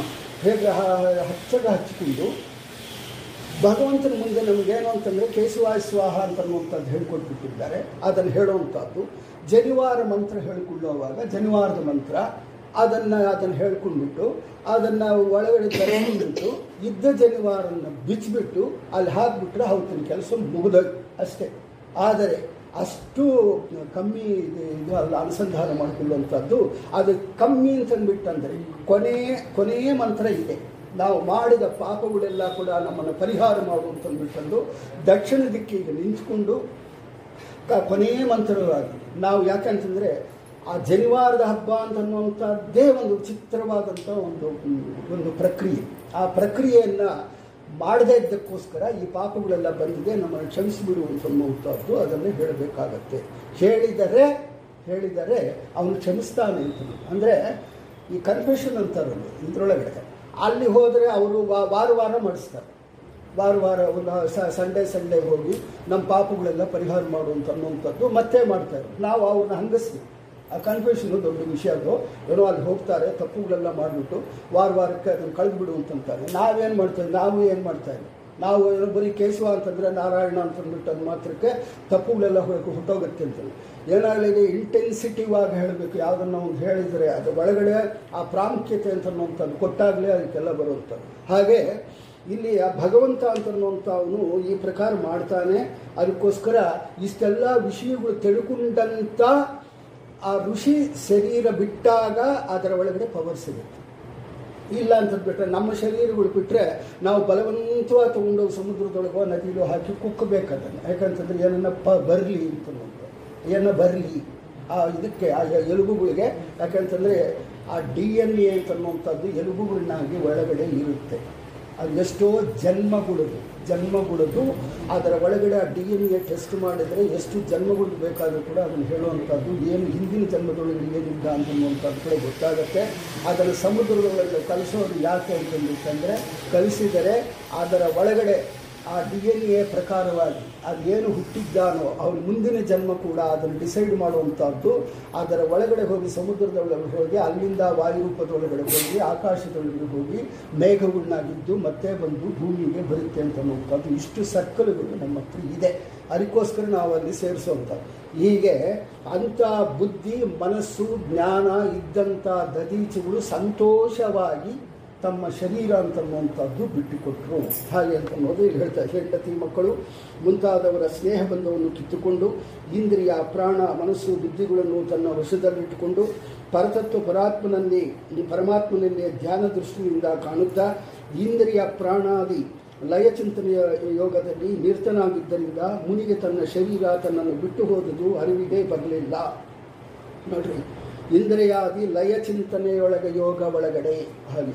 ಯಾಕಂತಂದರೆ ಇದೇ ಭಾಗವತದೊಳಗಡೆ ಹಿಂದೆ 1ನೇ ಸ್ಕಂದ 2ನೇ ಸ್ಕಂದದಿಂದ ನಾವು ಕೇಳಿಕೊಂಡ್ರೆ ನಮ್ಮ ಶರೀರನ ಹೇಗೆ ಬಿಡಬೇಕು, ನಮ್ಮ ಶರೀರನ ಹೇಗೆ ನಾವು ಭಗವಂತನ ಕಡೆಗೆ ಬಿಡಬೇಕು ಅಂತನ್ನುವಂಥದ್ದು ಆ ಲಯ ಚಿಂತನೆ ಅಂತನ್ನುವಂಥದ್ದು ಹೇಳಿದೆ. ಯಾಕಂದರೆ ಕಪಿಲ ಮಹಾಮುನಿ, ಕಪಿಲ ದೇವರು ಅದನ್ನು ನಮಗೆ ಹೇಳಿಕೊಟ್ಟಿದ್ದಾರೆ ಯಾವ ಥರ ಬಿಡಬೇಕು ಹಾಗೆ ಅಂತನ್ನುವಂಥದ್ದು. ನಾವು ಬಂದಿರುವಂಥದ್ದು ನಾವು ಅವ್ಯಕ್ತ ತತ್ವದಿಂದ ಮಹತ್ತತ್ವ, ಮಹತ್ತತ್ವದಿಂದ ಅಹಂಕಾರ ತತ್ವ, ಅಹಂಕಾರ ತತ್ವದಿಂದ ಬುದ್ಧಿ, ಬುದ್ಧಿಯಿಂದ ಮನಸ್ಸು, ಮನಸ್ಸಿಂದ ಪಂಚೇಂದ್ರಿಯಗಳು, ಪಂಚೇಂದ್ರಿಯಗಳಿಂದ ಪಂಚಭೂತಗಳು, ಪಂಚತನ್ಮಾತ್ರಗಳಿಂದ ಈ ಶರೀರ ಅಂತನ್ನುವಂಥದ್ದು ಬಂದಿದೆ. ಮ್ಯಾಲಿನಿಂದ ಹೇಳುವಂಥದ್ದು. ಮತ್ತು ಕೆಳಗಿನಿಂದ ಹೇಳುವಾಗ ಅದೇನು ಅಂತಂದ್ಬಿಟ್ಟಂದರೆ ಫಸ್ಟು ಭೂಮಿಗೆ ಸಂಬಂಧಪಟ್ಟಿದ್ದು ಗಂಧ. ಫಸ್ಟು ಏನು ಅಂತಂದ್ಬಿಟ್ಟಂದರೆ ಗಂಧ ಒಂದು ಭೂಮಿ ಅಂತಂದರೆ ಶರೀರ, ಈ ಮಣ್ಣಿನಿಂದ ಏರ್ಪಟ್ಟಂಥ ಶರೀರ. ಗಂಧ ಅಂತನ್ನುವಂಥದ್ದು ವಾಸನೆ ಅಂತನ್ನುವಂಥದ್ದು ಮಣ್ಣಿನಿಂದ ಬಂದಿದ್ದು ವಾಸನೆ. ಅದಕ್ಕೋಸ್ಕರ ಗಂಧ ಬಂದು ಭೂಮಿ ಒಳಗಡೆ ಸೇರುತ್ತೆ. ಅಂದರೆ ನಮ್ಮದು ಲಯ ಚಿಂತನೆ. ನಾವು ಸಾಯೋವಾಗ ಅಂದರೆ ನಮ್ಮ ಯೋಚನೆಗಳು ನಾವು ಬೆಡ್ ರಿಡನ್ ಆದಾಗಲಿ, ಇಲ್ಲದಿದ್ದರೆ ನಮ್ಮ ಪ್ರಾಣ ಊರ್ಧ್ವ ಲೋಕಕ್ಕೆ ಹೋಗುತ್ತೆ ಅಂತನ್ನುವಂಥದ್ದು ತಿಳ್ಕೊಳ್ಳೋವಾಗಲಿ ನಮ್ಮ ಶರೀರನ ಈ ಪ್ರಕಾರವಾಗಿ ಲಯ ಚಿಂತನೆ ಮಾಡಿಕೊಳ್ಳ್ರಿ ಅಂತನ್ನುವಂಥದ್ದು. ಒಂದು 5 ಹೇಳ್ತೀನಿ, ಕೊನೆಯವರೆಗೂ ಹೇಳೋದಕ್ಕೆ ಆಗೋದಿಲ್ಲ. ಮತ್ತು 5 ಗಂಧದಿಂದ ಏನಂತಂದರೆ ಭೂಮಿಯಿಂದ ಮತ್ತು ರಸ ಅಂತಂದರೆ ನೀರು, ರಸದಿಂದ ನೀರಿನಿಂದ ತೇಜಸ್ಸು ಅಂದರೆ ಅಗ್ನಿ, ಮತ್ತು ಅಗ್ನಿಯಿಂದ ಸ್ಪರ್ಶದಿಂದ ಅಂತಂದ್ಬಿಟ್ಟಂದರೆ ಗಾಳಿ ಅಂದರೆ ಅಲ್ಲಿ ಮತ್ತೆ ಶಬ್ದದಿಂದ ಆಕಾಶ. ಹೀಗೆ ಲಯ ಹೊಂದುತ್ತೆ ನಮ್ಮ ಶರೀರ ಅಂತನ್ನುವಂಥದ್ದು. ಇದು ಸೈನ್ಸಿಗೆ ಅದು ಹೇಳಬೇಕಾ ಅಂತನ್ನುವಂಥದ್ದು ಅದರ ಶಾಸ್ತ್ರದ ಒಳಗಡೆ ಹೇಳಿರುವಂಥದ್ದು. ನಮ್ಮ ಶರೀರ ಅಂತನ್ನುವಂಥದ್ದು ಈ ಪ್ರಕಾರವಾಗಿ ಲಯ ಹೊಂದುತ್ತೆ. ಅದನ್ನು ಕೊನೆಗಾಲದೊಳಗಡೆ ಅದನ್ನು ಚಿಂತನೆ ಮಾಡಿದರೆ ನಿನಗೇನಾಗತ್ತೆ ಅಂತಂದ್ರೆ ಭಗವಂತ ನಿನ್ನನ್ನು ಕರ್ಕೊಂಡು ಹೋಗೋ ರೀತಿಯಲ್ಲಿ ಕರ್ಕೊಂಡು ಹೋಗ್ತಾನೆ ಹಾಗೆ ಅಂತಂದು ಹೇಳ್ತಾರೆ. ಇದರಿಂದ ಏನು ಅಂತಂದರೆ ಇದೆಲ್ಲ ಸೇರಿದ ಮೇಲೆ ಮನಸ್ಸಿನಿಂದ ಬುದ್ಧಿಯಿಂದ ಅಹಂಕಾರದಿಂದ ಮತ್ತೆ ಒಂದು ಅಲ್ಲಿ ಚಿತ್ತ ಚೇತನ ಇದರ ಒಳಗಡೆ ಎಲ್ಲ ಕೂಡ ಸೇರಿಕೊಂಡು ಮೇಲೆ ಭಗವಂತನ ಹತ್ರ ಹೋಗಿ ಸೇರ್ತಾನೆ ಅಂತನ್ನುವಂಥದ್ದು ಇರೋದ್ರಿಂದ ಆ ಪ್ರಕಾರವಾಗಿ ಇಲ್ಲಿ ಹೇಳ್ತಾ ಇದ್ದಾರೆ. ಹೆಂಡತಿ ಮಕ್ಕಳು ಮುಂತಾದವನ್ನು ಸ್ನೇಹ ಬಂಧವನ್ನು ಕಿತ್ತುಕೊಂಡು ಇಂದ್ರಿಯ ಪ್ರಾಣ ಮನಸ್ಸು ಬುದ್ಧಿಗಳನ್ನು ತನ್ನ ವಶದಲ್ಲಿ ಇಟ್ಕೊಂಡು, ವಶದೊಳಗೆ ಇರಬೇಕು ಅಂತಂದ್ರೆ ಏನಂತ ಆ ಕಂಟ್ರೋಲಿಂಗ್ ಬರಬೇಕಾಗುತ್ತೆ. ಇಂದ್ರಿಯ ನಿಗ್ರಹ ಅಂತಂದರೆ ವಶದಲ್ಲಿ ಇಟ್ಕೋಬೇಕು ಅಂತಂದರೆ ಮತ್ತೆ ಅಲ್ಲಿ ನನ್ನ ಮಕ್ಕಳು ಏನು ಮಾಡ್ತಾರೋ, ನನ್ನ ಹೆಂಡತಿ ಏನು ಮಾಡ್ತಾಳೋ ಇಂಥ ಚಿಂತನೆಗಳು ಬಿಟ್ಟರೆ ಅದು ಇಂದ್ರಿಯ ನಿಗ್ರಹ. ಹಿಡ್ಕೊಳ್ಳೋ ಹಾಗಿದ್ದರೆ ಇಂದ್ರಿಯಗಳು ಇನ್ನೂ ಬಲಿಷ್ಠವಾಗಿದೆ ಅಂತ. ಆ ಬಲಿಷ್ಠವಾಗಿ ಇಂದ್ರಿಯಗಳು ಹಿಡ್ಕೊಳ್ಳೋಗಿದ್ದರೆ ಮತ್ತೆ ಜನ್ಮ ಅಂತನ್ನುವಂಥದ್ದು ಇದೇ ಬರುತ್ತೆ. ಇದೇ ಮಕ್ಕಳು, ಇದೇ ಇವರು ಎಲ್ಲ ಕೂಡ ಅವರೇ ಬಂದು ನಮ್ಮನ್ನು ಮತ್ತೆ ಪ್ರಾಣ ತೆಗೆಯೋದು, ಇಲ್ಲಾಂದ್ರೆ ನಾವು ಅವ್ರನ್ನ ಪ್ರಾಣ ತೆಗೆಯೋದು ಏನೋ ಒಂದು ಆಗ್ತಾ ಇರುತ್ತೆ. ಅದನ್ನು ನಿಗ್ರಹ ಇಟ್ಟುಕೊಂಡು ನಿಗ್ರಹ ಇಟ್ಕೊಂಡು ಮತ್ತು ವಶದಲ್ಲಿಟ್ಟುಕೊಂಡು ಪರತತ್ವ ಪರಮಾತ್ಮನನ್ನೇ ಧ್ಯಾನ ದೃಷ್ಟಿಯಿಂದ ಅಲ್ಲಿ ಯಾವುದು ಅಂತಂದ್ರೆ ಅವ್ಯಕ್ತ ತತ್ವದವರೆಗೂ ಕೂಡ ಭಗವಂತನು ನೋಡಬೇಕಾಗುತ್ತೆ. ಈ ಅವ್ಯಕ್ತ ತತ್ವ ಮಹತ್ತತ್ವ ಹಾಗೆ ಅಂತನ್ನುವಂಥದ್ದು ವಿಶೇಷವಾಗಿ ಮತ್ತೆ ನಾವು ಚಿಂತನೆ ಮಾಡುವಂಥದ್ದು ಅದೆಲ್ಲ ಕೂಡ ಇದೆ. ಒಂದು ಅವ್ಯಕ್ತ ತತ್ವದ ಬಗ್ಗೆ ಮಾತ್ರ ಹೇಳ್ತೀನಿ, ಕೊನೆಯದಾದಂಥದ್ದು ಹೇಳುತ್ತಂದರೆ ಈ ಪ್ರಪಂಚ ಅಂತನ್ನುವಂಥದ್ದೆಲ್ಲ ಕೂಡ ಸೂಕ್ಷ್ಮ ರೂಪದೊಳಗೆ ಕಣ್ಣಿಗೆ ಕಾಣದೆ ಇರುವಂಥದ್ದು. ಭೂಮಿ ಮತ್ತು ನೀರು ಮತ್ತು ಬೆಂಕಿ ಮತ್ತು ಗಾಳಿ ಆಕಾಶ ಇವೆಲ್ಲ ಕೂಡ ಏನು ಅಂತಂದ್ಬಿಟ್ಟಂದರೆ ಚಿಕ್ಕ ಪಾರ್ಟ್ ಆಗಿರುತ್ತೆ. ಆಕಾಶ ಏನು ಪಾರ್ಟು ಹಾಗೆ ಅಂತಂದ್ಬಿಟ್ಟಂದರೆ ಆಕಾಶಗಳು 2-3 ವಿಧದೊಳಗಡೆ ಇದೆ. 2-3 ವಿಧವಾದಂಥ ಆಕಾಶಗಳು. ಅವ್ಯಕ್ತ ತತ್ವ ಇದು ಏನಂತಂದರೆ ಅವ್ಯಕ್ತ ತತ್ವದೊಳಗಡೆ ಆಕಾಶ ಅಂತನ್ನುವಂಥದ್ದು ನೀಲಿ ಇರುತ್ತೆ, ನೀಲಿಯಾಗಿರುತ್ತೆ ಆಕಾಶ. ಈಗ ನಿಮಗೆ ಕೂಡ ನೀಲಿಯಾಗಿ ಕಾಣಿಸುತ್ತೆ. ಅದೇನಂತಂದರೆ ಡೆಪ್ತ್ ನೀಲಿಯಾಗಿರಲ್ಲ, ಅದು ನಮಗೆ ಕಾಣಿಸುತ್ತಷ್ಟೇ ನೀಲಿಯಾಗದನ್ನು. ಆ ಪ್ರಕಾರ ಎಲ್ಲ ಕೂಡ ಈ ಕಾಲ ಅಂತನ್ನುವಂಥದ್ದು ವಿಭಾಗವಾದಾಗ ಈ ಆಕಾಶ ಕೂಡ ವಿಭಾಗ ಆಗಿದೆ.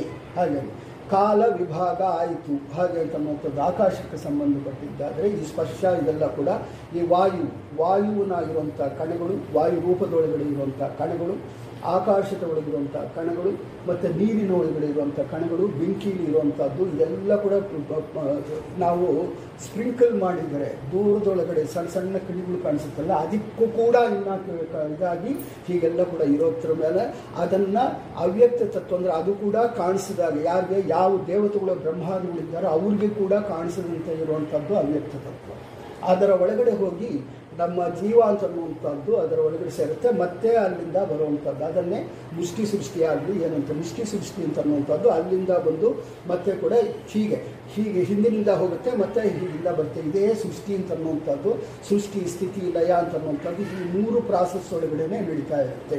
ಅಂಥದ್ರೊಳಗಡೆ ಆ ಪರಮಾತ್ಮ ಇದನ್ನೆಲ್ಲ ಮಾಡಿದ್ದಾನೆ ಅಂತನ್ನುವಂಥದ್ದು ಅವನ ಧ್ಯಾನ ಅಂದರೆ ಇಂದ್ರಿಯ ನಿಗ್ರಹ ಮಾಡಿಕೊಂಡು ಆ ಭಗವಂತನನ್ನೇ ನೆನೆಸುಕೊಂತ ಅಲ್ಲಿ ಹೋದಾಗ ಆವಾಗ ಅವನಿಗೆ ಶರೀರ ಅಂತನ್ನುವಂಥದ್ದು ಹೋಯಿತು ಅಂತ.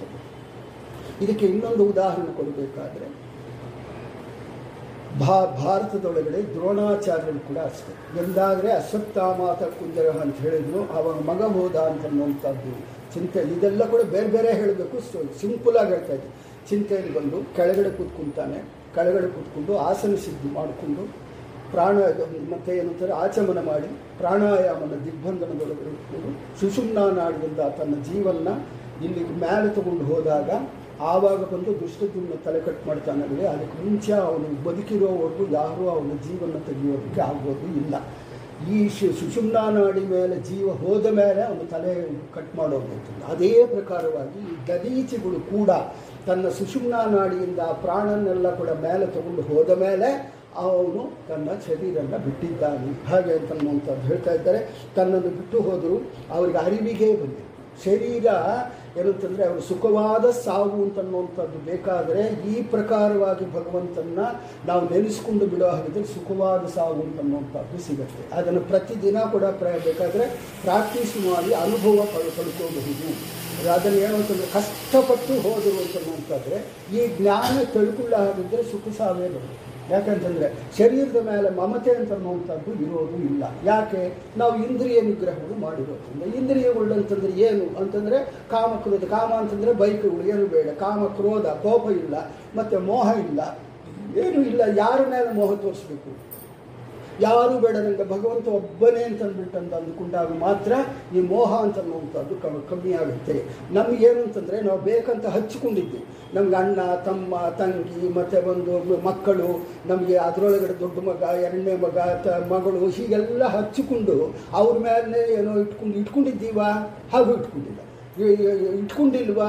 ಹಾಗೂ ಇಟ್ಕೊಂಡಿದ್ವಿ. ಎಲ್ಲನೂ ಕೂಡ ಹಾಗೆ ಇಟ್ಕೊಂಡಿರೋದ್ರಿಂದ ಈ ಇಂದ್ರಿಯಗಳು ಅಂತನ್ನುವಂಥದ್ದು ನಮ್ಮ ಸ್ವಾಧೀನದೊಳಗಡೆ ಇಲ್ಲ ಅಂತನ್ನೋರಿಗೆ ಆ ಕೊನೆಯದು ಅಂತನ್ನುವಂಥದ್ದು ಅದು ಕಷ್ಟವಾಗಿರುತ್ತೆ. ಇದು ಯಾವುದು ಇಲ್ಲದೆ ಇದ್ದರೆ ಯಾರ ಮೇಲೆ ಅಭಿಮಾನ ಇಟ್ಕೊಂಡು ಏನು ಮಾಡಬೇಕಾಗಿದೆ ಹಾಗೆ ಅಂತನ್ನುವಂಥದ್ದು ಇದು ಬಂತು ಅಂತಂದ್ಬಿಟ್ಟದ್ದು ಆ ಎಮೋಷನ್ಸ್ ನಮ್ಮ ಒಳಗಡೆ ಇತ್ತು ಅಂತಂದರೆ ಅದೆಲ್ಲ ಏನಾಗುತ್ತೆ ಅಂತಂದರೆ ನಮಗೆ ಗೊತ್ತಾಗಲ್ಲ ಎಂದು ಪ್ರಾಣ ಹೋಯಿತು ಅಂತಂದರೆ ಆ ಕೆಲಸ ದದೀಚಿಗಳು ಮಾಡಿದ್ದಾರೆ.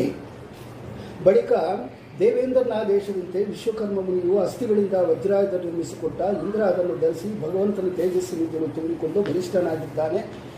ಎಲ್ಲ ದೇವತೆಗಳು ಒಡಗೂಡಿ ಮುನಿಗಳಿಂದ ಹೊಗಳಿಸಿಕೊಂಡು ಮೂಲೋಕದೊಳಗಡೆ ಹರ್ಷ ಉಂಟು ಮಾಡುತ್ತಾ ಐರಾವತಿಯ ಮೇಲೆ ಶೋಭಿಸಿದ್ದಾನೆ. ಅಸುರ ಸೈನ್ಯದಿಂದ ಪರಿವರ್ತನಾಗಿ ಶತ್ರುವಾದ ಉತ್ತರನ ಮೇಲೆ ಪರಾಕ್ರಮದಿಂದ ಏರಿ ಹೋದ ಕ್ರುದ್ಧನಾದ ರುದ್ರ ಯಮನ ಮೇಲೆ ಏರಿ ಹೋದಂತೆ ದೇವಾಸುರ ಸಂಗ್ರಾಮ ಆಯಿತು. ಆ ಸಂಗ್ರಾಮದೊಳಗಡೆ ಈಗಿನ ವೈವಸ್ವತ ಮನ್ವಂತರದ ಮೊದಲನೇ ಚತುರ್ಯುಗದ ತ್ರೇತಾಯುಗದ ಆರಂಭದಲ್ಲಿ ನರ್ಮದಾ ನದಿಯಲ್ಲಿ ದೇವತೆಗಳಿಗೆ ಅಸುರರೊಂದಿಗೆ ಪರಮ ಭಯಂಕರವಾದ ಯುದ್ಧ ನಡೆಯಿತು. ಇದು ಆವಾಗ ನಡೆದಿದ್ದು ಯುದ್ಧ. ಅದರ ಹಿಂದೆ 6 ಮನ್ವಂತರಗಳು ಆಗಿ ಹೋಗಿದೆ. ಫಸ್ಟು ಸ್ವಯಂಭೂಮನು ಮತ್ತು ಇವಾಗ 7ನೇ ಮನು ವೈವಸ್ವತ ಮನು ಹಾಗೆ ಅಂತನ್ನುವಂಥದ್ದು ಇವಾಗ ರನ್ನಿಂಗ್ ಒಳಗಡೆ ಇದ್ದಾನೆ. ಅದರ ಮೊದಲನೇ ಚತುರ್ಯುಗ ಹಾಗೆ ಅಂತಂದ್ರೆ ಇವಾಗ 28ನೇ ಚತುರ್ಯುಗ ಇವಾಗ ನಡೀತಾ ಇರೋದು. ಅದರ ಒಳಗಡೆ 28ನೇ ಕಲಿಯುಗ ಇವಾಗ ನಡೀತಾ ಇರೋದು. ಮೊದಲನೇ ಚತುರ್ಯುಗದೊಳಗಡೆ ಆವಾಗ ತ್ರೇತಾಯುಗದ ಆರಂಭದಲ್ಲಿ ಚತುರ್ಯುಗದೊಳಗಡೆ ತ್ರೇತಾಯುಗದ ಆರಂಭ. ಫಸ್ಟು ಕೃತಯುಗ ಆಗೋದು. ಕೃತಯುಗದೊಳಗಡೆ ಯಾಕೆ ಇಂಥದ್ದೆಲ್ಲ ಕೂಡ ನಡೆಯೋದಿಲ್ಲ? ಯಾಕಂದರೆ ಏನು ಕರ್ಮಕಾರ್ಯಗಳು ಆಗಬೇಕಾದರೆ ಕೂಡ ಎಲ್ಲ ತ್ರೇತಾಯುಗದಿಂದಲೂ ಪ್ರಾರಂಭ ಆಗೋದು. ಕೃತಯುಗದೊಳಗಡೆ ಯಾವ ಕಾರ್ಯಕ್ರಮಗಳು ಆರಂಭ ಆಗೋದಿಲ್ಲ. ಯಾಕಂತಂದರೆ ಅದು 4 ಪಾದಗಳು ಧರ್ಮಯುಕ್ತವಾಗಿ ಬರುತ್ತೆ. ಅದರ ಒಳಗಡೆ ಈ ಮೋಸಗಳು, ಕಾಲ್ಪನಿಕಗಳು, ಕಳ್ಳತನ ಅದು ಯಾವುದೂ ಇರೋದಿಲ್ಲ. ಅದಕ್ಕೋಸ್ಕರ ಕೃತಯುಗದೊಳಗಡೆ ಯಾವ ಅವತಾರನೂ ಆಗೋದಿಲ್ಲ. ಯಾಕಂತಂದರೆ 4 ಪಾದಗಳಿಂದ ಕೃತಯುಗದೊಳಗಡೆ ಇರೋದ್ರಿಂದ ಆ ಭಗವಂತ ಯಾಕೆ ಅವತಾರ ಮಾಡಬೇಕು ಹಾಗೆ ಅಂತಂದರೆ ಯಾವುದನ್ನ ಪ್ರಾಬ್ಲಮ್ ಇದ್ದರೆ ಅಲ್ಲ ಬರೋವಂಥದ್ದು. ಕೃತಯುಗದೊಳಗಡೆ ಯಾವ ಪ್ರಾಬ್ಲಮ್ಮು ಇರೋದಿಲ್ಲ. ಸಾಧನೆಗೆ ಪವಿತ್ರವಾದಂಥದ್ದು ಅಂದರೆ ಧರ್ಮಯುಕ್ತವಾಗಿರುವಂಥ ಜನಗಳೇ ಅವಾಗ ಹುಟ್ಟುತ್ತಾರೆ. ಅಕರ್ಮಗಳಿಂದ ಮಾಡಿಕೊಳ್ಳೋರು ಯಾರೂ ಹುಟ್ಟೋದು ಇಲ್ಲ. ಇವಾಗ ಯಾವುದು ಪೊಲೀಸ್ ಸ್ಟೇಷನ್ಗಳು ಇರೋದು ಹೇಳಬೇಕು ಅಂತಂದರೆ ಯಮಧರ್ಮರಾಜೇ ಕೃತಯುಗದೊಳಗಡೆ ಇರೋದು ಇಲ್ಲ. ಯಮಧರ್ಮರಾಜ ಪಟ್ಟ ಅಂತ ಅನ್ನುವಂಥದ್ದು ಇವಾಗ ಏನಿದೆಯೋ ಆ ಪಟ್ಟನೇ ಕೃತಯುಗದೊಳಗಡೆ ಇರೋದಿಲ್ಲ. ಆವಾಗ ಯಾರು ಯಮಧರ್ಮರಾಜ ಅಂತಂದರೆ ಭಗವಂತ. ಯಾರು ಇಲ್ಲವೋ ಅವನೇ ಭಗವಂತ. ಇವಾಗ ಬ್ಯಾಂಕ್ಗಳನ್ನ ಹೋದ್ರೆ ಯಾರನ್ನೋ ಒಬ್ಬನ ಕ್ಲರ್ಕ್ ಇಲ್ಲ ಅಂತಾರೆ, ಮ್ಯಾನೇಜರೇ ಕ್ಲರ್ಕ್ ಆಗಿ ಕೂತ್ಕೋಬೇಕು. ಅವ್ನು ಯಾರೋ ಒಬ್ಬನ ಅರೇಂಜ್ ಮಾಡಬೇಕು ಅಂದ್ರೆ ಅವನೇ ಕೂತ್ಕೋಬೇಕು. ಆ ಪ್ರಕಾರ ಯಮಧರ್ಮರಾಜು ಅಂತನ್ನುವಂಥ ಪಟ್ಟನೇ ಇಲ್ಲ. ಅಂದರೆ ಸಾಯೋರೇ ಇಲ್ಲ. ಹಾಗಾದರೆ ಅವ್ರು ಇದ್ದವರೆಲ್ಲ ಕೂಡ ಏನಾದರೂ ಹಾಗೆ ಅಂತಂದ್ಬಿಟ್ಟಂದರೆ ತಪಸ್ಸುಗಳು ಮಾಡ್ಕೊಂತ ಹಾಗಾಗಿ ಇದ್ದೋಗೋದು ಅಷ್ಟೇ. ಇದ್ದೋಗೋದು ಅಂತ ಇದ್ದೀರ ಅಂತಂದ್ಬಿಟ್ಟಂದರೆ ಅವನ್ನ ಭಗವಂತ ಹೇಗೆ ಕರ್ಕೊಂಡು ಹೋಗ್ತಾನೋ ಹಾಗೆ. ಇವಾಗ ನಾವು ದದಿ ಚಿನ್ನ ಅವನು ಇಂದ್ರಿಯ ನಿಗ್ರಹ ಮಾಡಿಕೊಂಡು ಅವನಿಗೆ ತನ್ನ ಜೀವ ಹೋಗಿದ್ದೇ ಗೊತ್ತಾಗಲಿಲ್ವ. ಆ ಪ್ರಕಾರವಾಗಿ ಅವರವ್ರಿಗೆ ಸಾಧನೆ ಮಾಡ್ಕೊಂತ ಜೀವ ಹೋಗೋದೇ ಗೊತ್ತಾಗಲಿಲ್ಲ. ಆ ಪ್ರಕಾರವಾಗಿ ಕೃತಯುಗದೊಳಗಡೆ ಇರ್ತಾರೆ. ಹೀಗೆ ಹೇಳ್ತಾ ಈಗಿನ ವೈವಸ್ವತಮನ್ನುವಂಥದ್ದು ಮೊದಲನೇ ಚತುರ್ಯುಗದ ತ್ರೇತಾಯುಗದ ಆರಂಭದಲ್ಲಿ ನರ್ಮದಾ ನದಿಯಲ್ಲಿ ದೇವತೆಗಳ ಅಸುರರೊಂದಿಗೆ ಪರಮ ಭಯಂಕರವಾದ ಯುದ್ಧ ನಡೆಯಿತು.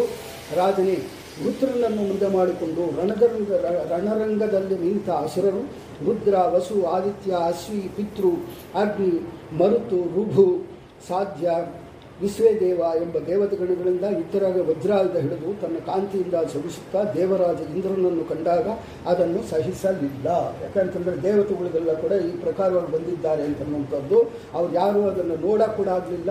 ಅದನ್ನು ತನ್ನ ಕೋಪನ್ನು ಕಂಟ್ರೋಲ್ ಮಾಡಿಕೊಳ್ಳೋಕೆ ಕೂಡ ಆಗಿಲ್ಲ ಅಸುರರಿಗೆ. ಮತ್ತು ನಮುಚಿ, ಶಂಭರ, ಅನರ್ವ, ಜಿಮೂರ್ತ, ವೃಷಭ, ಅಂಬರ, ಹೈಗ್ರೀವ, ಶಿಂಶು ಶಿರ, ವಿಪ್ರಚಿತ್ತಿ, ಅಯೋಮುಖ, ಕುಲೋಮ, ವೃಷಪರ್ವ, ಪ್ರಹೇತಿ, ಹೇತಿ, ಉತ್ಕಚ, ವ್ಯೂಮಕೇಶ, ವಿರೂಪಾಕ್ಷ, ಕಪಿಲ, ವಿಭಾವಸು, ವಿಲ್ವಲ, ಬಲ್ವಲ, ದಂತಶೂರ, ವೃಷಧನ್ವ, ವೃಷಧ್ವಜ, ಕಾಲನಾಭ, ಮಹಾನಾಭ, ಭೂತ ಸಂತಾಪನ, ದುಃಖ, ಸುಮಾಲಿ, ಮಾಲಿ ಇಂಥ ದೈತ್ಯರು ತಾನು. ಇಲ್ಲಿ ವಿಷಯ ಏನು ಅಂತಂದರೆ ಒಬ್ಬ ಹೆಂಡತಿ ಮಕ್ಕಳು ಅವರು, ಇನ್ನೊಬ್ಬ ಹೆಂಡತಿ ಮಕ್ಕಳು. ಇಷ್ಟೇ ವಿಷಯ. ಪ್ರತಿಯೊಂದು ಕಡೆಯೂ ಕೂಡ ಎಲ್ಲಿ ಯುದ್ಧಗಳು ನಡೆಯುತ್ತೆ ಒಂದು ವಿಷಯನ ಹೇಳ್ತೀವಿ. ಏನಂತಂದರೆ ಇವಾಗ ದೇವತೆಗಳಿಗೆ ದಾನವರಿಗೆ ಯುದ್ಧ ನಡೆಯಿತು. ಹಾಗಂತಂದರೆ ಅವರ ಅಣ್ಣ ತಮ್ಮಂದರು ಯುದ್ಧ ನಡೀತಾ ಇದೆ. ಇಲ್ಲಿ ಅಣ್ಣ ತಮ್ಮಂದರು ಕೂಡ ಯಾಕೆ ಯುದ್ಧ ನಡೀತೆ ಅಂತಂದ್ರೆ ಹಿಂದಿನ ಜನ್ಮದೊಳಗಡೆ ಸಂಕಲ್ಪ ಮಾಡ್ಕೋಬೇಕಂತ ಶಾಸ್ತ್ರ ಹೇಳ್ತಾ ಇದೆ. ಏನಂತ ಸಂಕಲ್ಪ ಮಾಡ್ಕೋಬೇಕು ಅಂತಂದರೆ ನಾವು ಮುಂದೆ ಜನ್ಮದೊಳಗಡೆ ಹುಟ್ಟಿದಾಗ ನಾವು ಅಣ್ಣ ತಮ್ಮಂದರು, ಅಕ್ಕ ತಂಗಿಯರು, ತಂದೆ ತಾಯಿಗಳು, ಮಕ್ಕಳು ಎಲ್ಲರೂ ಚೆನ್ನಾಗಿ ಇರಬೇಕು ಅಂತನ್ನುವಂಥ ಸಂಕಲ್ಪ ಮಾಡಿಕೊಂಡು ಹುಟ್ಟಬೇಕು. ಇದರ ಒಳಗಡೆ ಯಾವುದು ಪ್ರಾಬ್ಲಮ್ ಆದರೆ ಏನು ಅಂತಂದ್ಬಿಟ್ಟಂದರೆ ಇಂಥವನು ಬೇಡ ಅಂತ ಅಂದ್ಕೊಳ್ಳುವಂಥದ್ದು ನಾವು ಮನಸ್ಸೊಳಗಡೆ ಅಂದ್ಕೊಂಡ್ರೆ ಅವನು ಮತ್ತೆ ಬಂದು ಅವನೇ ತಗೊಂಡ್ಕೊಳ್ತಾನೆ. ಮತ್ತೆ ಅದಕ್ಕೋಸ್ಕರ ಇವಾಗ ಏನಂತಂದರೆ ನಡೆದು ಹೋಗಿದೆ. ಏನು ನಡೆದೋ ಅದು ನಡೆದು ಹೋಗಿದೆ.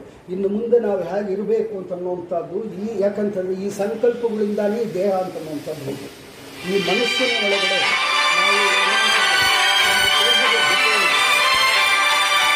ನಮ್ಮ ದೇಹದ ಜೊತೆಯಲ್ಲಿ ನಾವು ಹೊರಡೋವಾಗ ನಮ್ಮ ಜೊತೆಯಲ್ಲಿ ಬರುವಂಥದ್ದು ಪಂಚಭೂತಗಳು, ಪಂಚೇಂದ್ರಿಯಗಳು, ಪಂಚ ತನ್ಮಾತ್ರಗಳು, ಮನಸ್ಸು, ಬುದ್ಧಿ, ಅಹಂಕಾರ, ಚಿತ್ತ, ಚೇತನ ಇವೆಲ್ಲ ಕೂಡ ನಮ್ಮ ಶರೀರದ ನಮ್ಮ ಜೀವದ ಜೊತೆಯಲ್ಲೇ ಬರುತ್ತೆ. ಅದರ ಒಳಗಡೆ ನಾವು ಏನು ಇಟ್ಟುಕೊಂಡು ಹೋಗಿರ್ತೀವೋ ಅದೇ ಪ್ರಕಾರವಾಗಿ ಅಭಿವ್ಯಕ್ತಿ ಆಗುತ್ತೆ. ಅಭಿವ್ಯಕ್ತಿ ಅಂತಂದ್ಬಿಟ್ಟಂದರೆ ಮತ್ತೆ ಅದೇ ಪ್ರಕಾರವಾಗಿ ಹುಟ್ಟುತ್ತೆ. ಹಾಗೆ ಅದು ಹಾಗೆ ನಾವು ಏನನ್ನ ಅಷ್ಟೇ. ಇವಾಗ ಹಾಲು ನೀರು ಬೆರೆತಿರ್ಬೋದು,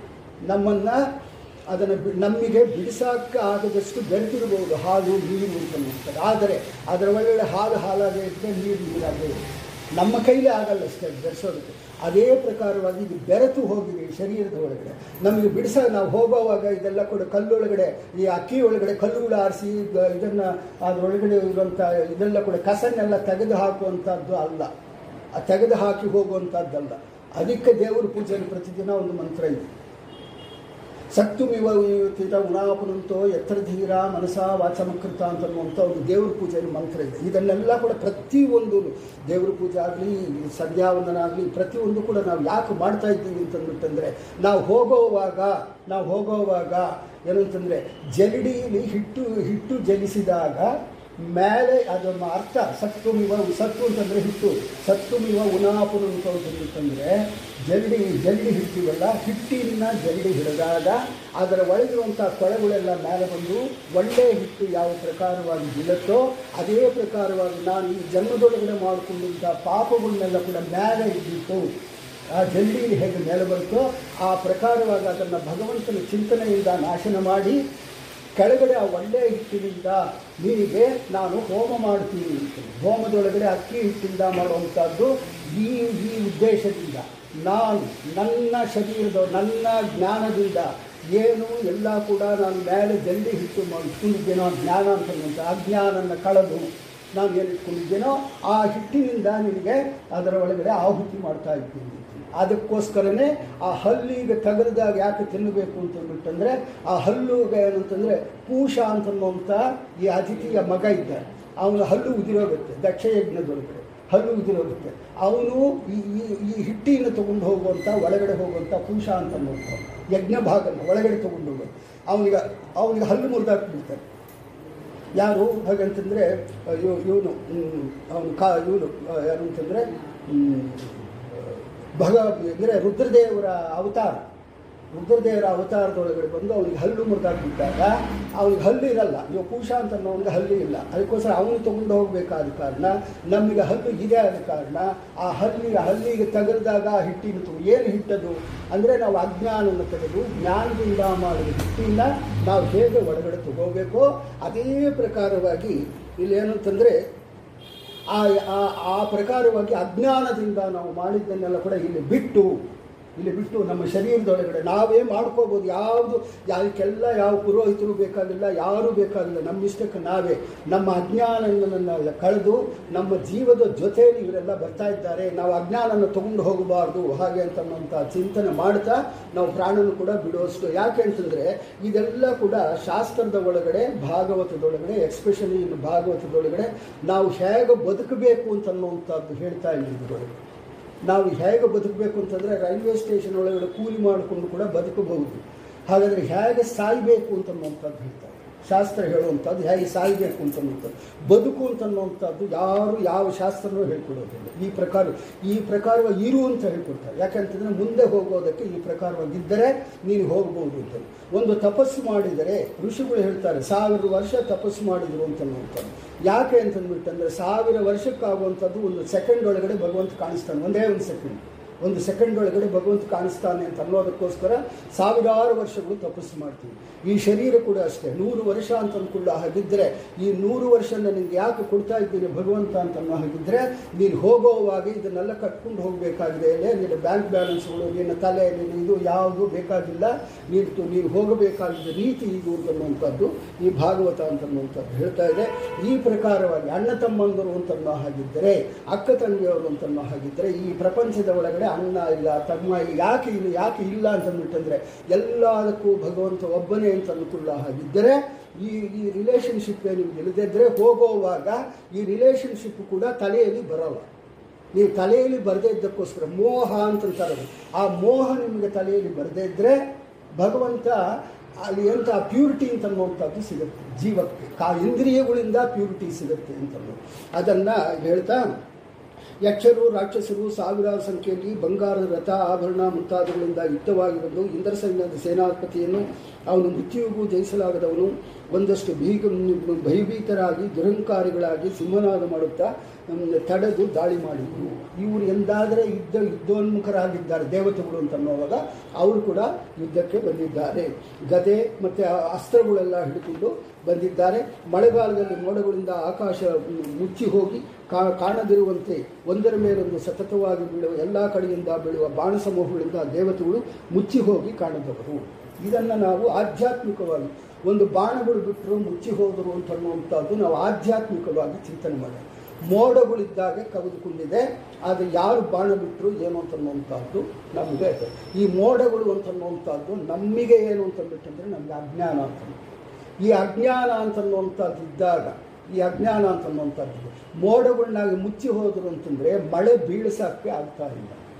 ಮೋಡಗಳನ್ನಾಗಿ ಈ ಪ್ರಕಾರವಾಗಿ ಇದ್ದಾಗ ಮಳೆ ಅಂತನ್ನುವಂಥದ್ದು ಅದಕ್ಕೆ ಅಬ್ಸ್ಟ್ರಕ್ಷನ್ಸ್ ಎಲ್ಲ ಜಾಸ್ತಿ ಇರುತ್ತೆ. ಅದಕ್ಕೋಸ್ಕರ ಒಂದೊಂದು ಸಲ ಮೋಡಗಳು ಬರುತ್ತೆ, ಮಳೆ ಬೀಳಿದಾಗ ಯಾಕೆ ಹೋಗಲ್ಲ ಅಂತಂದರೆ ಅದಕ್ಕೆ ತಗಲಬೇಕಾದಂಥ ಗಾಳಿ, ಅದಕ್ಕೆ ಭಗವಂತನ ಚಿಂತೆ ಅದೆಲ್ಲ ಇಲ್ಲ. ಅದಕ್ಕೋಸ್ಕರ ಅದು ಬೀಳೋದು ಇಲ್ಲ. ವಾಯುದೇವರು ಕುಡಿಸೋದು, ಅದನ್ನು ಮಳೆ ಬೀಳಿಸ್ಬೇಕು, ಅದು ಬರೋದು.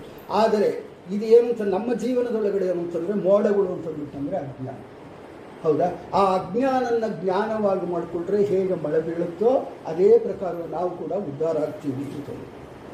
ಆದರೆ ಆ ಶಸ್ತ್ರ ಬಾಣಗಳು ದೈನಿಕ ಸೇವೆಯನ್ನು ಸ್ಪರ್ಶಿಸಲೇ ಇಲ್ಲ. ಏಕೆಂದರೆ ದೇವತೆಗಳು ಕೈಚಳಕದಿಂದ ಅವುಗಳನ್ನು ಆಕಾಶದಲ್ಲಿ ಸಾವಿರಾರು ತುಂಡುಗಳಾಗಿ ಕತ್ತರಿಸಿದ್ದಾರೆ. ತಮ್ಮ ಅಸ್ತ್ರಶಸ್ತ್ರಗಳು ಸಮೂಹಗಳೆಲ್ಲೂ ಮುಗಿದು ಹೋದಾಗ ಅಸುರರು ಪರ್ವತ ಶಿಖರ ಮರಗಲ್ಲುಗಳು ದೇವಸೈನ್ಯದ ಮೇಲೆ ಸುರಿಸಿದ್ರು. ದೇವತೆಗಳು ಅವನನ್ನು ಹಿಂದಿನಂತೆ ತುಂಡರಿಸಿದರು. ಇವಾಗ ಅಸುರ ಮತ್ತು ಇಲ್ಲಿ ಯುದ್ಧ ಅಂತ ಅನ್ನುವಂಥದ್ದು ಒಂದು ಸಲ ಅವ್ರು ಸೋಲ್ತಾ ಇರ್ತಾರೆ, ಒಂದು ಸಲ ಇವ್ರು ಗೆಲ್ತಾ ಇರ್ತಾರೆ. ಇದು ಏನು ಭಗವಂತ ಏನೋ ನೋಡ್ಕೊಳ್ಳೋದಿಲ್ವ? ಇವಾಗ ಏನೋ ಅಂತಂದ್ಬಿಟ್ಟಂದರೆ ಇವಾಗಿರುವಂಥ ಪರಿಸ್ಥಿತಿ ಒಳಗೆ ಏನನ್ನಾಗಲಿ ಮೋದಿಯವರು ನೋಡ್ಕೊತಾರೆ ಅಂತ. ಇವಾಗ ಎಲ್ಲರೂ ಹೇಳು, ಪ್ರತಿಯೊಬ್ಬರು ಏನನ್ನ ತಪ್ಪು ಅವನು ಮೋದಿ ನೋಡ್ಕೊತಾರೆ ಹೇಳು. ಅಂದರೆ ಅವನಿಗೊಬ್ಬರಿಗೆ ನಾನು ರೆಸ್ಪಾನ್ಸಿಬಿಲಿಟಿ ಇದ್ದು ನಮಗೆ ಅಂತ ಅನ್ನುವಂಥದ್ದು ಇಲ್ವ? ಇದು ಯಾಕೆ ಬರುತ್ತೆ? ಈ ದೇವತೆಗಳಿಗೂ ಅಸುರರಿಗೂ ಒಂದು ಸಲ ಸೋಲಿಸಿದ್ರೆ ಸಾಕು, ನಿರಂತರವಾಗಿ ಯಾಕೆ ಬರುತ್ತೆ ಅಂತಾರೆ. ಒಳಗಡೆ ಇದ್ದು ಭಗವಂತನೇ ಮಾಡಿಸೋದು. ದೇವ ಅಸುರರು ಯುದ್ಧ ಅಂತ ಇವರಿಗೆ ಕೊಬ್ಬೇರಿದಾಗ ಇವರಿಂದ ಮಾಡಿಸ್ತಾನೆ, ಇವರಿಗೆ ಕೊಬ್ಬೇರಿದಾಗ ಅವರಿಂದ ಮಾಡಿಸ್ತಾನೆ. ಇದು ದೇವತೆಗಳ ಕೊಬ್ಬಿದೆಯಾ ಅಂತಂದರೆ ಅವ್ರಿಗೂ ಇದೆ. ಅಜ್ಞಾನ ಅಂತನ್ನುವಂಥದ್ದು ಪ್ರತಿಯೊಬ್ಬರಿಗೂ ಇದೆ. ಆದರೆ ಯಾರಿಗೆ ಒಂದು 5 ಜನಕ್ಕೆ ಮಾತ್ರ ಅಜ್ಞಾನ ಅಂತನ್ನುವಂಥದ್ದು ಇಲ್ಲ. ಅದು ಕೂಡ ಎಲ್ಲಿಷ್ಟು ಅಂತಂದರೆ ಧೂಳಿಪಟದಂತೆ ಅಂತ ಹೇಳ್ತೀವಿ. ಧೂಳಿಪಟ ಅಂತಂದರೆ ಅದು ಸುಟ್ಟೋಗಿ, ಒಂದು ಬಟ್ಟೆ ಸುಟ್ಟೋಗಿ ಕೆಳಗಡೆ ಬಿದ್ದಿರುತ್ತೆ.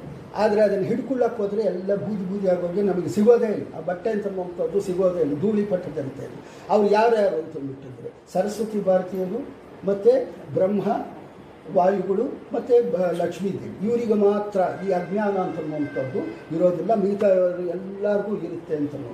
ಈ ಅಜ್ಞಾನ ಅಂತನ್ನುವಂಥದ್ದು ಜಾಸ್ತಿ ಆಯಿತು ಆವಾಗ ಯುದ್ಧಗಳು ನಡೆಯುತ್ತೆ. ಮನೆಗಳನ್ನಾಗಿ ಯುದ್ಧಗಳು ನಡೆಯೋದು ಕೂಡ ಇದೆ. ಯಾಕೆ? ಅಜ್ಞಾನ ಅಂತನ್ನುವಂಥದ್ದು ಜಾಸ್ತಿ ಆಯಿತು ಅಂತಂದರೆ, ಅಂದರೆ ಅದರ ಒಳಗಡೆ ಅಜ್ಞಾನದೊಳಗಡೆ ಏನಿರುತ್ತೆ? ಅಜ್ಞಾನದೊಳಗೆ ಅಂತಂದರೆ ನಾವು ಮಾಡ್ಕೊಳ್ಳೋದ್ರೊಳಗೆ ಕಾಮಕ್ರೋಧಗಳು ಇರೋದ್ರಿಂದ, ಅಂದರೆ ಇಂದ್ರಿಯ ನಿಗ್ರಹ ಇಲ್ಲದೇ ಇದ್ದಾಗ ಅಜ್ಞಾನ ಬರುತ್ತೆ. ಅಜ್ಞಾನದಿಂದ ಜಗಳಗಳು ಅಂತನ್ನುವಂಥದ್ದಾಗುತ್ತೆ. ಇದನ್ನು ಕಮ್ಮಿ ಮಾಡ್ಕೋಬೇಕು ಅಂತಂದರೆ ಒಳಗಡೆ, ಅದಕ್ಕೆ ಹೇಳೋದು 36,000 ನಾಡುಗಳು ಈ ಕಡೆ, 36,000 ಇಡ ಪಿಂಗಡ ನಾಡುಗಳು ಅವು ಒಳಗಡೆ ಯುದ್ಧ ಮಾಡುತ್ತೆ. ಹಾಗೆ ಅಂತಂದರೆ ಅದನ್ನೇ ಏನಂದರೆ ಪಾಂಡವರು ಕೌರವರು ಅಂತನ್ನುವಂಥದ್ದು, ಸುರರು ಅಸುರರು ಅಂತನ್ನುವಂಥದ್ದು, ಮತ್ತು ಇಡ ಪಿಂಗಳ ನಾಡು ಅಂತಂದು ಇದೆಲ್ಲ ಕೂಡ ಏನುಂಟಿದೆ. ಆ ಒಳ್ಳೆಯದು ಅಂತನ್ನುವಂಥದ್ದು ಜಾಸ್ತಿ ಬಂತು ಅಂತಂದಾಗ ಯುದ್ಧ ಅಂತನ್ನುವಂಥದ್ದು ನಡೆಯೋದಿಲ್ಲ. ಅದು ಏನುತ್ತದೆ, ಒಳ್ಳೆಯದು ಕಮ್ಮಿಯಾಗಿ ಅಜ್ಞಾನ ಅಂತನ್ನುವಂಥದ್ದು ಬಂದಾಗ ಯುದ್ಧ ಅಂತನ್ನುವಂಥದ್ದಾಗುತ್ತೆ. ಒಂದು ಸಲ ದೇವತೆಗಳಿಗಾಗುತ್ತೆ, ಒಂದು ಸಲ ದೈತ್ಯರಿಗೆ ಆಗುತ್ತೆ ಅಂತಂದರೆ ಆ ಇಗೋಯಿಸ್ಟಿಕ್ ಆಗಿ ಬಿಹೇವ್ ಮಾಡಿದಾಗ ಮಾತ್ರ ಯುದ್ಧ ಅಂತನ್ನುವಂಥದ್ದು ಬರುತ್ತೆ. ಹಾಗೆ ಅಂತಂದು ಕೂಡ ಇಲ್ಲಿ ಹೇಳ್ತಾ ಇದ್ದಾರೆ. ಮತ್ತು ಈ ಪ್ರಕಾರವಾಗಿ ಯುದ್ಧ ಮಾಡಿದಾಗ ಕ್ಷುದ್ರ ಜನರು ಆಡುವ ಮರ್ಮಭೇದಕವಾದ ಕೆಟ್ಟ ಮಾತುಗಳು ಮಹಾತ್ಮರಲ್ಲಿ ಹೇಗೆ ವ್ಯಕ್ತವಾಗುವುದು, ಹಾಗೆ ಕೃಷ್ಣ ಭಕ್ತನಾದ ದೇವತೆಗಳ ಮೇಲೆ ದೈತ್ಯರು ಮತ್ತೆ ಮಾಡಿದ ಆಕ್ರಮಣಗಳೆಲ್ಲವೂ ವ್ಯಕ್ತವಾಗಿ ಹೋಗಿದ್ದಾವೆ. ಹಾಗೆ ಅಂತನ್ನುವಂಥದ್ದು ಹೇಳ್ತಾ ಇದ್ದಾರೆ. ವ್ಯಕ್ತವಾಗಿ ಹೋಗಿದೆ. ತಮ್ಮ ಪ್ರಯತ್ನ ವಿಫಲವಾದದ್ದನ್ನು ಕಂಡು ಹರಿಯ ವಿಮುಖರಾದ ಅಸುರರು ಶಕ್ತಿಗೊಂಡಿದ್ದರು. ಅವರ ಯುದ್ಧ ಪರಾಕ್ರಮ ಮಾಡಿ ಮುಚ್ಚಿ ನೂರಾಯಿತು. ರಣರಂಗದಲ್ಲಿ ತಮ್ಮ ನಾಯಕನಾದ ವೃತ್ರಾಸುರನೊಬ್ಬನೇ ಬಿಟ್ಟು ಪಲಾಯನ ಮಾಡತೊಡಗಿದರು. ವೃತ್ರಾಸುರನ ಒಬ್ಬನ್ನು ಬಿಟ್ಬಿಟ್ರು. ಯಾರು ಮೇಯ್ನೋ ಇನ್ನ ಅಹಂಕಾರ ಇಟ್ಕೊಂಡಿರ್ತಾನೆ ಅವನ್ನ ಬಿಟ್ಬಿಟ್ಟು ಎಲ್ಲರೂ ಓಡಿ ಹುಟ್ಟೋದ್ರು. ಇನ್ನು ವೃತ್ರಾಸುರ ಒಬ್ಬನೇ ಉಳಿದ್ರು. ಹಾಗೆ ಅಂತನ್ನುವಂಥದ್ದು ಹೇಳಿ, ನಾಳೆ ಅವನು ವೃತ್ರಾಸುರನ ವಧೆ ಹೇಗಾಗುತ್ತೆ ಅಂದರೆ, ಒಂದು ಇಗೋಯಿಸ್ಟಿಕ್ ಪೂರ್ತಿ ಇರೋನು ಅವನು ಕೊನೆಯವರೆಗೂ ಸಾಯಕ್ಕಾಗಲ್ಲ. ಕೊನೆಯವರೆಗೂ ಕೂಡ ಕೆಟ್ಟ ಕೆಟ್ಟದ್ದಾದಂಥ ಒಂದು ಇದು ಅವನಿಗೆ ಸಿಗುತ್ತೆ ಅಂತ ನೋಡ್ತಾರೆ. ಸ್ವಲ್ಪ ಕಮ್ಮಿ ಆದಾಗ ಎಲ್ಲ ಕೂಡ ಇದು ಅಂತ ಅನ್ನುವಂಥದ್ದು ಕಮ್ಮಿ ಆದರೆ ಬೇಗ ಪರಮಾತ್ಮನ ಹತ್ರ ಕರ್ಕೊಂಡು ಹೋಗ್ತಾನೆ. ನಮಗೆ ಈ ಪಾಸು ಫೇಲು ಅಂತನ್ನುವಂಥ ಮಾರ್ಕ್ಗಳು ಕೂಡ ಇದೆ. 35% ಪಾಸು ಅಂತನ್ನೋ ಹಾಗಿದ್ದರೆ ಅವನೇನಂತಂದರೆ 65% ಫೇಲು ಅಂತನ್ನುವಂಥದ್ದು. ಆ ಫೇಲು ಅಂತನ್ನುವಂಥದ್ದು ಅವನು ಇನ್ನೂ ಸರಿ ಮಾಡ್ಕೋಬೇಕು ಅಂತ. ಆ ಸರಿ ಮಾಡಿಕೊಳ್ಳದೆ ಇದ್ದಂಥ ಅವ್ನು ಯಾರು ಅಂತಂದರೆ ವೃತ್ರ ಅಂತನೋನು. ಅವನೊಬ್ಬನು ಉಳಿದ, ಮಿಗತಾವರೆಲ್ಲ ಕೂಡ ಹೊಟ್ಟೋದ್ರು. ಹಾಗೆ ಅಂತ ಹಾರಿ ಹೊಟ್ಟೋದ್ರು ಅಂತ ಯುದ್ಧದಿಂದ ವಿಮುಖರಾಗಿದ್ದಾರೆ ಅಂತನ್ನುವಂಥದ್ದು ಹೇಳ್ತಾ ಮುಂದೆ ಆ ವೃತ್ರಾಸುರ ಹೇಗೆ ಇದು ಸತ್ತ ಅಂತನ್ನುವಂಥದ್ದು, ಅದರಿಂದ ಏನೇನಾಯಿತು ಇಂದ್ರನಿಗೆ ಅಂತನ್ನುವಂಥದ್ದು, ಅವನು ಬ್ರಾಹ್ಮಣ ಆದರೆ ಕೂಡ ಅವನು ಹೇಗೆ ಸತ್ತ ಅಂತನ್ನುವಂಥದ್ದೆಲ್ಲ ಕೂಡ ವಿವರಣೆ ಕೂಡ ಮುಂದೆ ನೋಡೋಣ ಅಂತ ಹೇಳ್ತಾ ಮತ್ತೆ ಇನ್ನೊಂದು 10 ನಿಮಿಷ